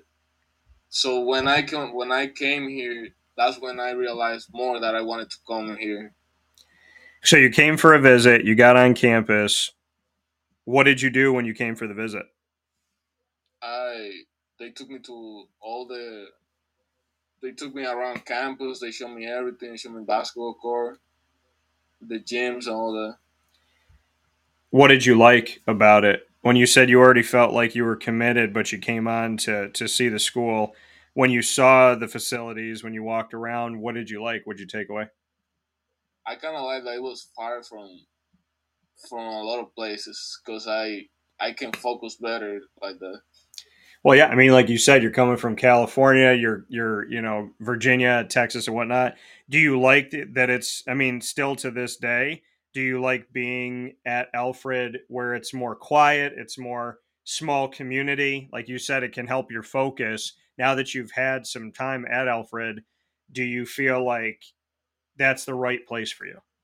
Yeah, I feel like it is because Alfred's a great community. Even if we're small, we have a lot of great people here.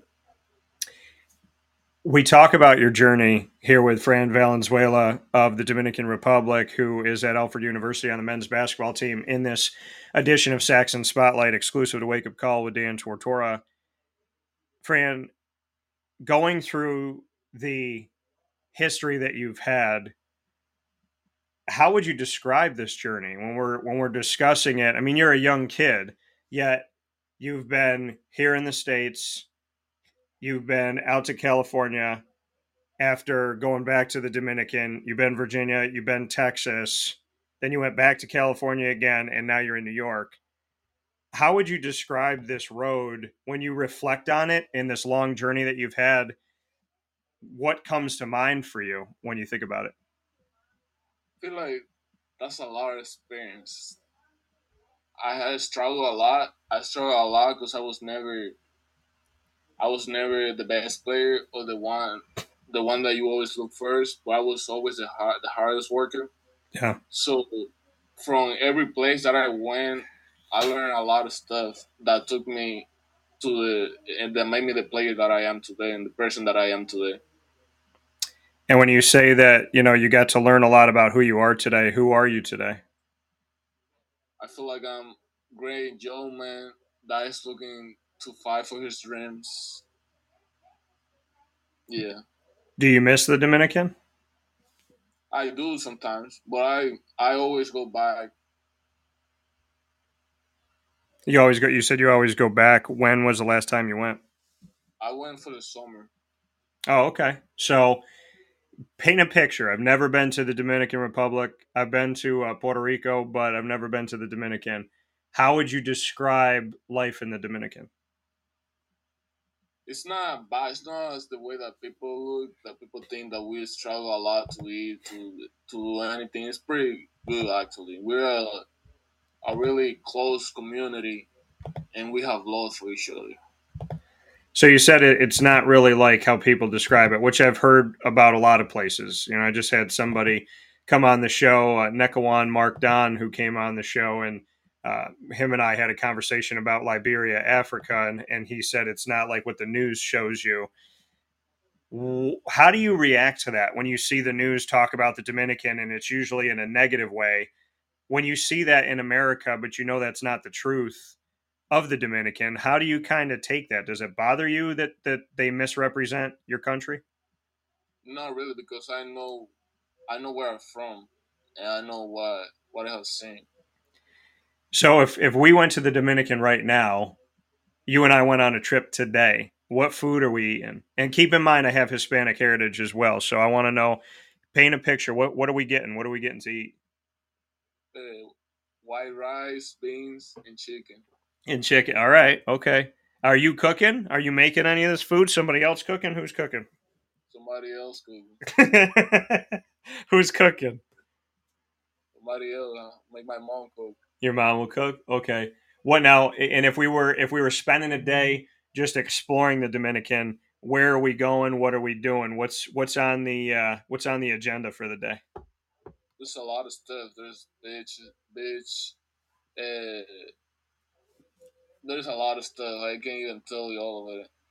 Well, and I will say this too: being part Hispanic, and I've learned Spanish over time. I was working down in Florida. I was working in Disney, and typically when I would go to work, people would come up to me and they would think I was Dominican, Puerto Rican, Mexican, Spanish, whatever. But I realized the dialects were so different. So somebody would come up to me, and what I heard almost every day, if not every week, was they'd see my name tag and they say Daniel, and I'd say see, and they say speak a Spanish. One woman came up to me from the Dominican and she spoke so fast, and it was faster than I had heard the Spanish language spoken before. When you hear people from other Spanish speaking countries speak the language, do you feel like the Dominican kind of way of speaking Spanish is more rapid, or no? Yeah. So Yeah. and there's like different things that you say. So like when somebody says gracias, I learned de nada, but down in Puerto Rico they say no hay de qué. Is there something that's like that in the Dominican Republic? Like, is it gracias de nada, or is it no hay de qué, or do you say something else for your welcome? Because I know there's certain things. We say the same thing. No hay de qué. Yeah. Okay. So, do you have a favorite place to go in the Dominican? You said there's so many things to do. Do you have like a place that when you go home you have to go to? I love going to the beach when I'm there. Okay. You like going to the beach? Is there any beach in America that reminds you of home or no? Actually, I haven't go to a lot of places in the U.S. So you haven't experienced it yet. You got to. I kind of want to know, like, if you went to a beach in Florida or like California or something like that, if it would remind you of it. But the Dominican, known obviously, like you said, for the beach, for the food. Where do you see yourself in the future? Do you want to stay here in America and build your life? Do you want to go back home after Alfred? What are your thoughts? No, I think I'm gonna stay here after I'm done with college So you're at Alfred, you're studying computer science. Why did you choose that? because I always had a passion for programming and computers, What do and you want to that's do? Do you have a certain job that you want? maybe I want to be a software engineer. A software engineer. All right, cool. Because as a president and CEO of my company and dealing with all this technology, there's sometimes things that don't work or they don't work as fast as I need them to. So if you become a software engineer, then I'm going to have to call you up and have you help me out. Hopefully, yeah. So before we wrap up here, we're going to play rapid fire in a couple minutes. We're here with Fran Valenzuela of the Dominican Republic and Alfred Saxon's men's basketball team. You come to Alfred University, like you said, you looked up schools in New York City. You found one that was a little ways out. When you told me that you felt like you were committed, when you spoke to the coaching staff, you looked it up, you sent them your film, they reach out to you, when you said you felt like you were committed before you even came on campus and that you didn't even have to come on campus, why did you feel like you were already committed to Alfred? Because I felt it was a great opportunity. I feel I feel familiarity with the coaching staff, and that's really all I care about. Did they feel different than other coaches that you've had? Yeah, What was it? I mean, when you say that you felt familiar with them, what is it about the coaching staff at Alfred that was so positive for you that you could feel committed to them from across the country? I feel like I feel like they were too caring about their players, And do you and feel like that's now that you've been there, do you feel that even more? yeah, really. So you're on the team, season's coming up. How would you describe the team for men's basketball at Alfred this year? We're gonna be good. Yeah. Yeah. Well, now where do you see yourself, position wise and the type of player that you are? How do you view yourself on the court? How would you describe kind of your game? I'm mostly an energy guy. I can play outside and inside, and I'm really good rebounding. Do you see yourself as a dominant front court guy, or are you a guy that can step out and hit a big time shot? I feel like I'm a step up guy. Okay. And the game's obviously changed over time, right? We used to have small guards, big guys underneath. Now we have 7-footers shooting threes. So how did that affect your game at all? The fact that basketball has kind of changed. Did you change the way that you practice? Did you change the way that you kind of train yourself with basketball changing? Not really, because that's the same thing I told you before. Since I went to a lot of schools, I went to a lot of different type of trainings Yeah. that made me improve and help me out for this time. Do you have a favorite player in the NBA right now? I like LeBron James. You like LeBron? Okay. Favorite part of LeBron's game? That he dominates.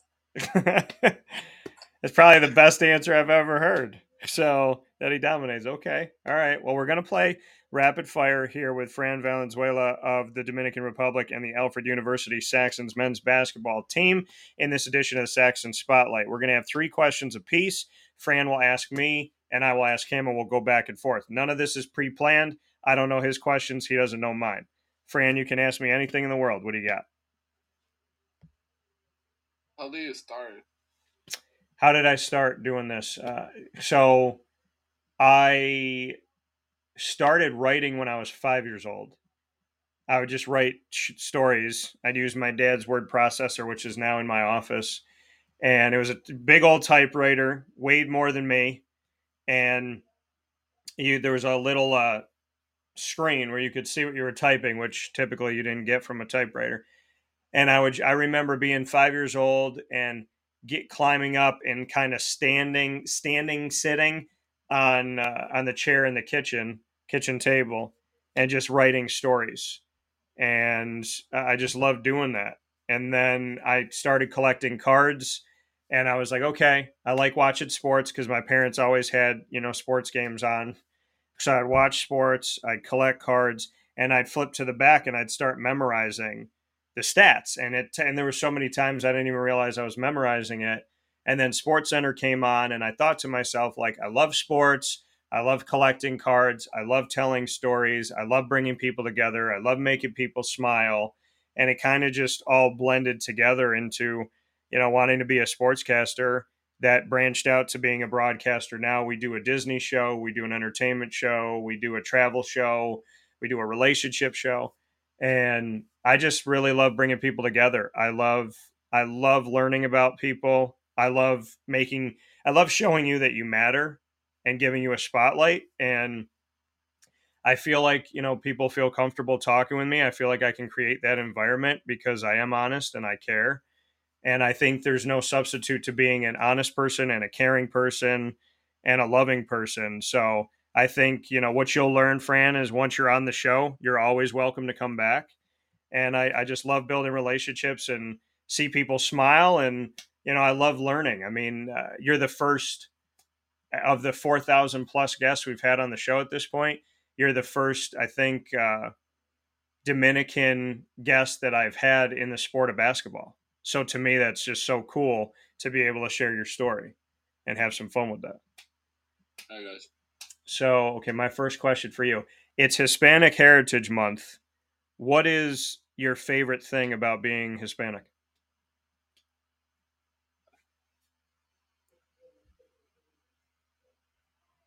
The food. That's a very good answer.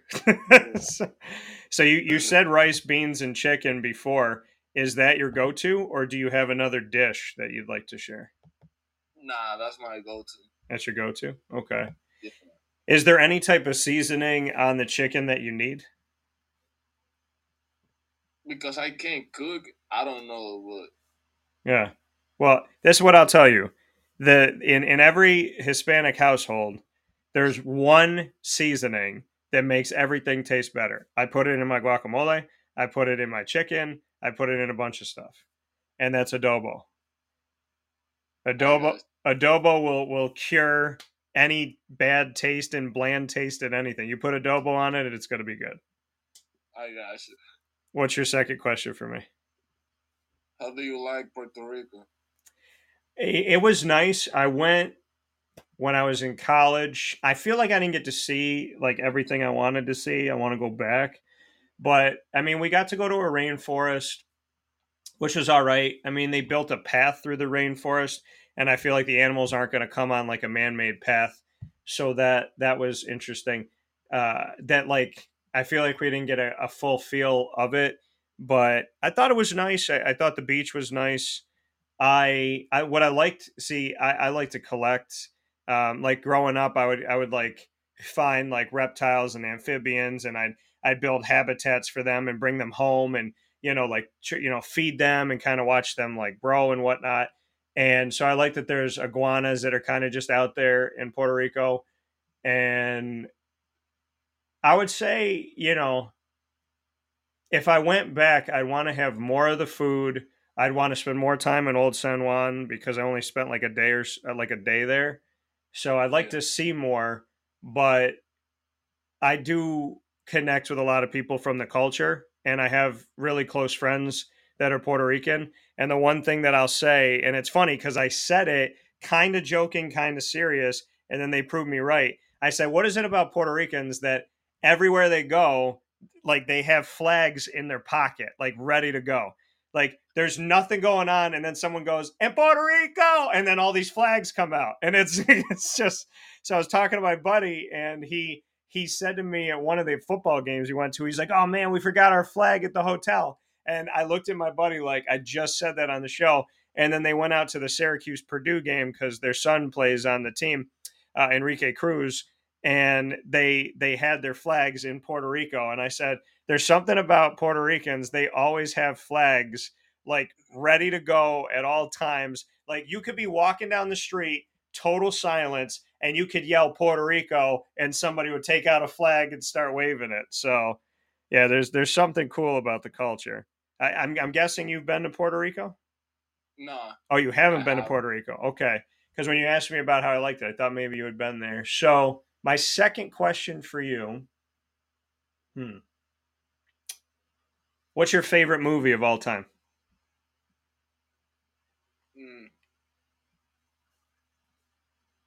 It's a movie called The Blind Side.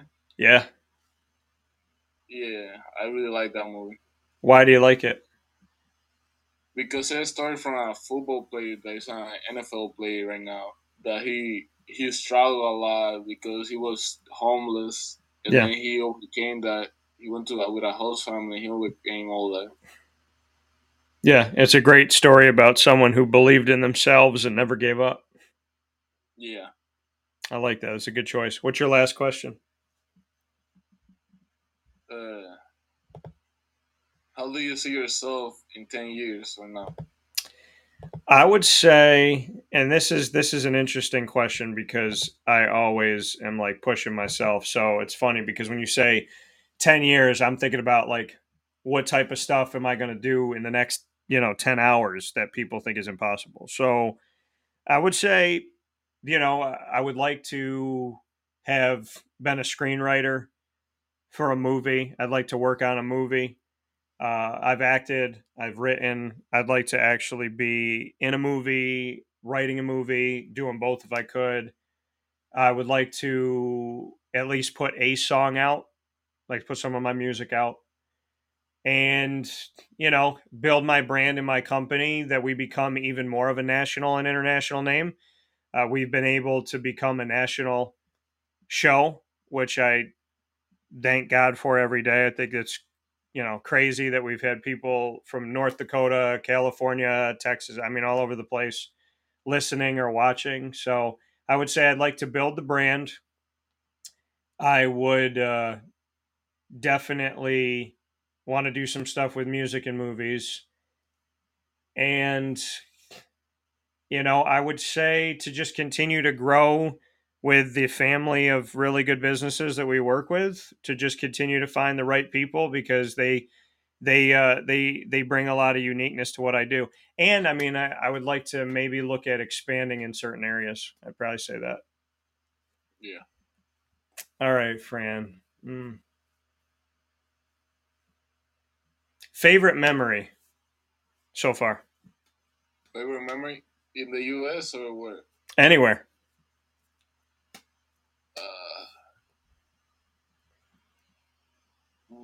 That's a tough one. My favorite memory was when I graduated high school. Okay. Why was that your favorite? Because there's so many things that could have made me quit and go back to the Dominican, and I still fight it through and made it through my high school career. Yeah, it was really important. When you did that and you fought through the adversity, what made you fight through it? What made you do it? My family and mostly my grandpa, because my grandpa was always supporting me and giving me advice. What's your grandfather's name? Jose. So, Jose, you said that he was a big part of you fighting the adversity and getting through it. Is there any advice that he gave you that you always think about? He always told me to have fun and don't pay attention to what people say. Just be me. Do you feel like you're doing a good job at that so far? Yeah. Yeah. What advice would you give to somebody watching right now who's got a tough journey, going through a lot? Maybe they want to give up. What would you say? Hard times don't last. It's a good thing. Hard times, what does it say? Tough times don't last, tough people do. Yeah. So that coming from Fran here from me, Valenzuela of Alfred University, the Saxons men's basketball team, and the Dominican Republic as well. Fran, it has been my pleasure having you on the show. The Alfred University Saxons will tip off their season very soon here. We look forward to seeing you out there at Alfred University as well as on the road. Come out and support Fran and the team and come see what it's like to see tough people succeed. Fran, I appreciate your time. Had fun with you today. Your grandfather, Jose, has great advice, so keep taking it. And I look forward to getting some chicken, beans, and rice at some point, knowing that fully if we do, I'm going to have to cook because you've already made it clear that you're not cooking. Thank you for your time today. Thank you. Take care. That coming once again from Fran Valenzuela here on Wake Up Call with Dan Tortora, having some fun where sports meets life on this broadcast. And I cannot thank him enough for being a part of this show here today and having a good time with us on Wake Up Call with Dan Tortora in our newest edition of the Saxon Spotlight, which comes to you every second and fourth Monday at 10:30 a.m. Eastern time of each month. And the opposite Mondays, the first and third Monday, we bring you the presidential perspective with President of Alfred University, Mark Zupan. So I want to thank Alfred University for our exclusive multimedia marketing partnership, which has already in 2.5 months just paid off dividends. We're continuing to build roads in so many different places, tell incredible stories, and under promise, over deliver. You know, we promised to do 2 Saxon Spotlights a month, and just a couple weeks ago, we had 15 Saxon Spotlights in one day. So, you know, under promise, over deliver. We've been able to tell stories from basketball to soccer to cross country to track and field to swimming and diving to volleyball to football and so on and so forth. And I'm excited about everything we've done. We've done about a year's work in 2 months, and we continue to work with Alfred University to put that spotlight on the Saxons and to really help you get to know who they are and what makes them different and unique in such a special way. And I feel very honored and privileged to have the opportunity we've had. We'll take a step aside for a fast break. We'll wrap up today's show from the Sunshine State right after this.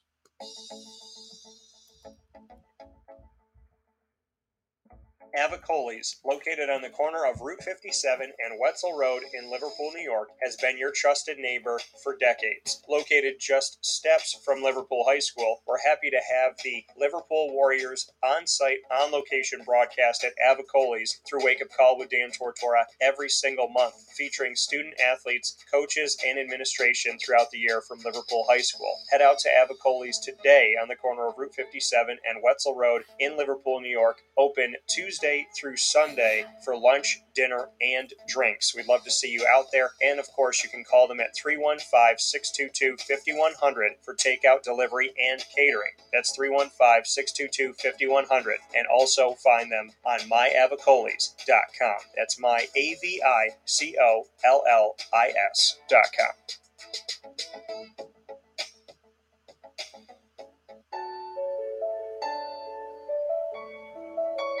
Having peace of mind when you're out of town that your furry-loving friend is safe and sound means taking them to Canine Campground, because we all know that when it comes to the love of our pets, it goes well beyond the call of duty to make sure they're safe and sound. Right, Lily? So take a ride to 242 Johnson Street in East Syracuse, New York, and see Canine Campground and where your dog will be staying, in the classic cabin, the executive cabin, the grand cabin, or of course the luxury cabin, because if you know Lily, you know she loves luxury. Now you don't have to wait to the last minute to find a family member or a friend that'll take your dog for a few days. Call Canine Campground at 315-299-4013. That's 315-299-4013. Their drop-off and pickup times are Monday through Sunday. Check K9campground.com for more information. That's the letter K, the number 9, and campground spelled with a K.com. K9campground.com. When you're going out of town, bring your dog to Canine Campground.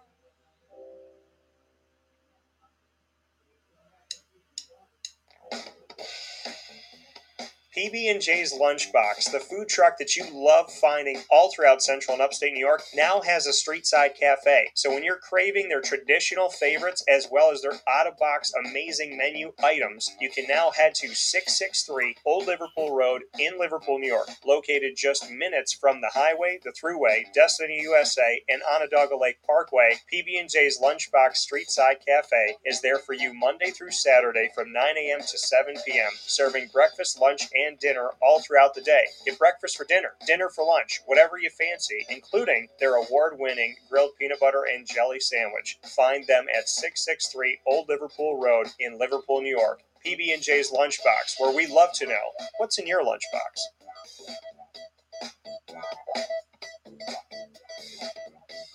This is a special message from 317 at Montgomery restaurant owner Joel Carpenter. Open Tuesday through Saturday for your dining pleasure on 317 Montgomery Street in Syracuse, New York. We wanted to be a part of the resurgence of Syracuse. We saw a lot of money being put into bringing people back downtown and thought that, we'd like to be a part of that. I love putting together a good dish where people see it first, they fall in love with it, and then it tastes just as good as it looks. We want to provide the best food in Syracuse that we possibly can, and we want you to leave here talking to your family, your friends about what you had to eat first and foremost, but also our service, and to walk out feeling like you're part of our family. I work out in the front of the house a lot, and I love walking to every single table, asking them how everything is, and people looking at me and smiling and saying, this is the most amazing short rib I've ever had. This is the most amazing filet I've ever had. And Donna is great. Sarah's amazing. Thank you for coming over and talking to us. And them just being truly happy for the experience that they've gotten. 317 at Montgomery Restaurant, part of the fabric of downtown Syracuse, located on 317 Montgomery Street in Syracuse, New York. Open Tuesday through Saturday for a unique and memorable dining experience.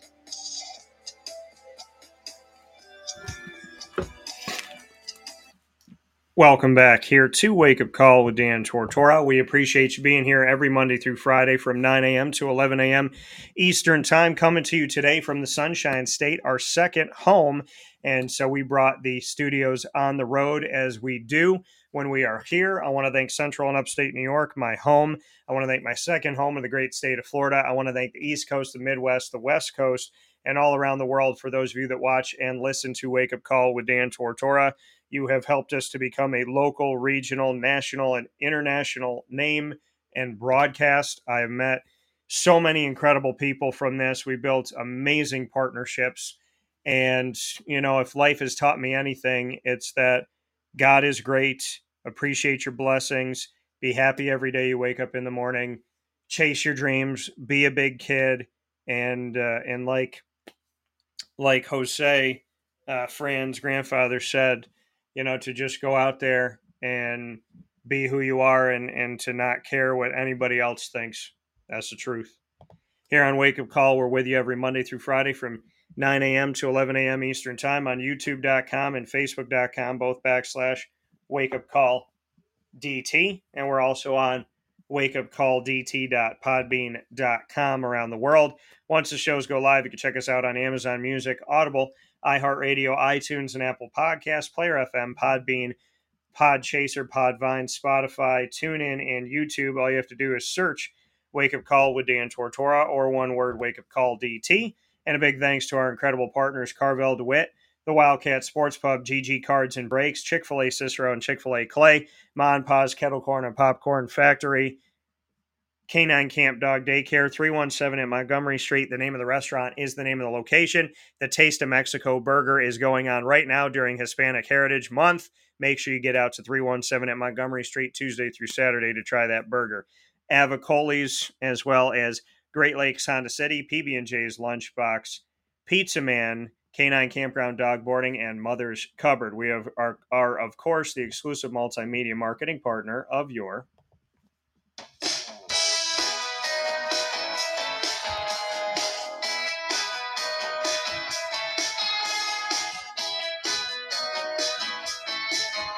Lemoyne College Dolphins. It's Fins Up every single month on Wake Up Call. Wednesdays are Dolphin time, and every Wednesday at 9 a.m. Eastern Time, you'll have the Dolphins. First and third Wednesday with AD and DT, featuring Athletics Director Bob Beretta and myself, Dan Tortora, with pertinent topics to the times. And every second and fourth Wednesday, the Dolphin Dive, diving into the stories of student athletes, coaches, administration, future Dolphins, and alumni. It's under promise, over deliver, as we've given you way more than our just weekly AD and DT Dolphin Dive series throughout each month. And we're proud to bring you these incredible stories as we are in year 3 of our exclusive multimedia marketing partnership with the Dolphins. Time travels fast when you get to be in a Fin family where nobody swims alone. Very excited about everything coming up, including this weekend on Saturday, September 23rd, where I will be the MC of the Gold Wave Hall of Fame induction for the 2023 Hall of Fame inductees at Lemoyne. And I cannot wait to be there at the event starting at 10 a.m. this Saturday, September 23rd. I hope you can come over to the Heights and support the inductees, support me, and support Lemoyne College. For more information, go to LeMoyneDolphins.com. For all of our content, go to YouTube.com/WakeUpCallDT and click subscribe. And as always, Fins Up.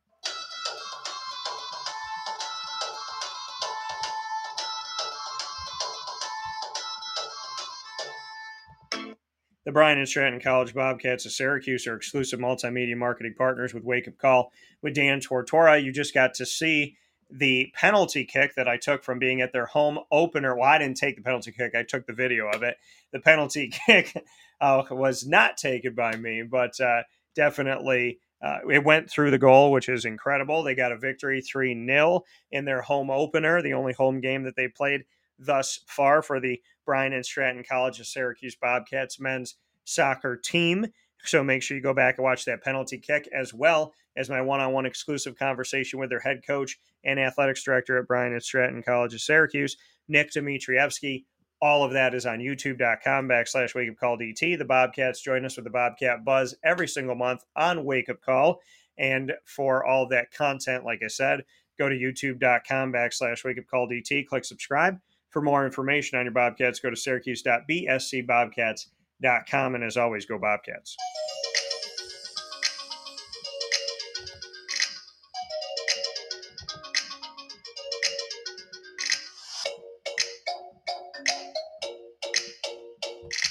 The Alfred University Saxons are exclusive multimedia marketing partners with Wake Up Call with Dan Tortora.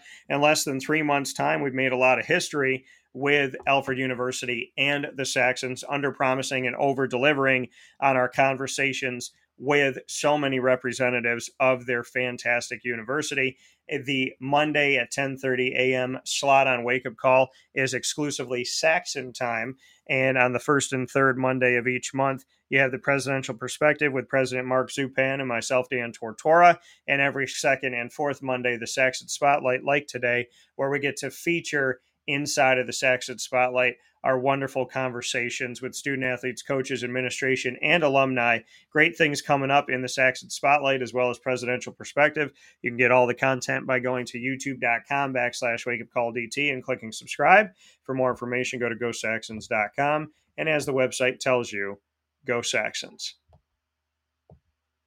Here on Wake Up Call with Dan Tortora, I want to thank you for being a part of the show today. I want to thank Murph for our DT and Murphy segment that happens every Monday to start off the week on Wake Up Call. I want to thank Papa Joe for being a special surprise guest today.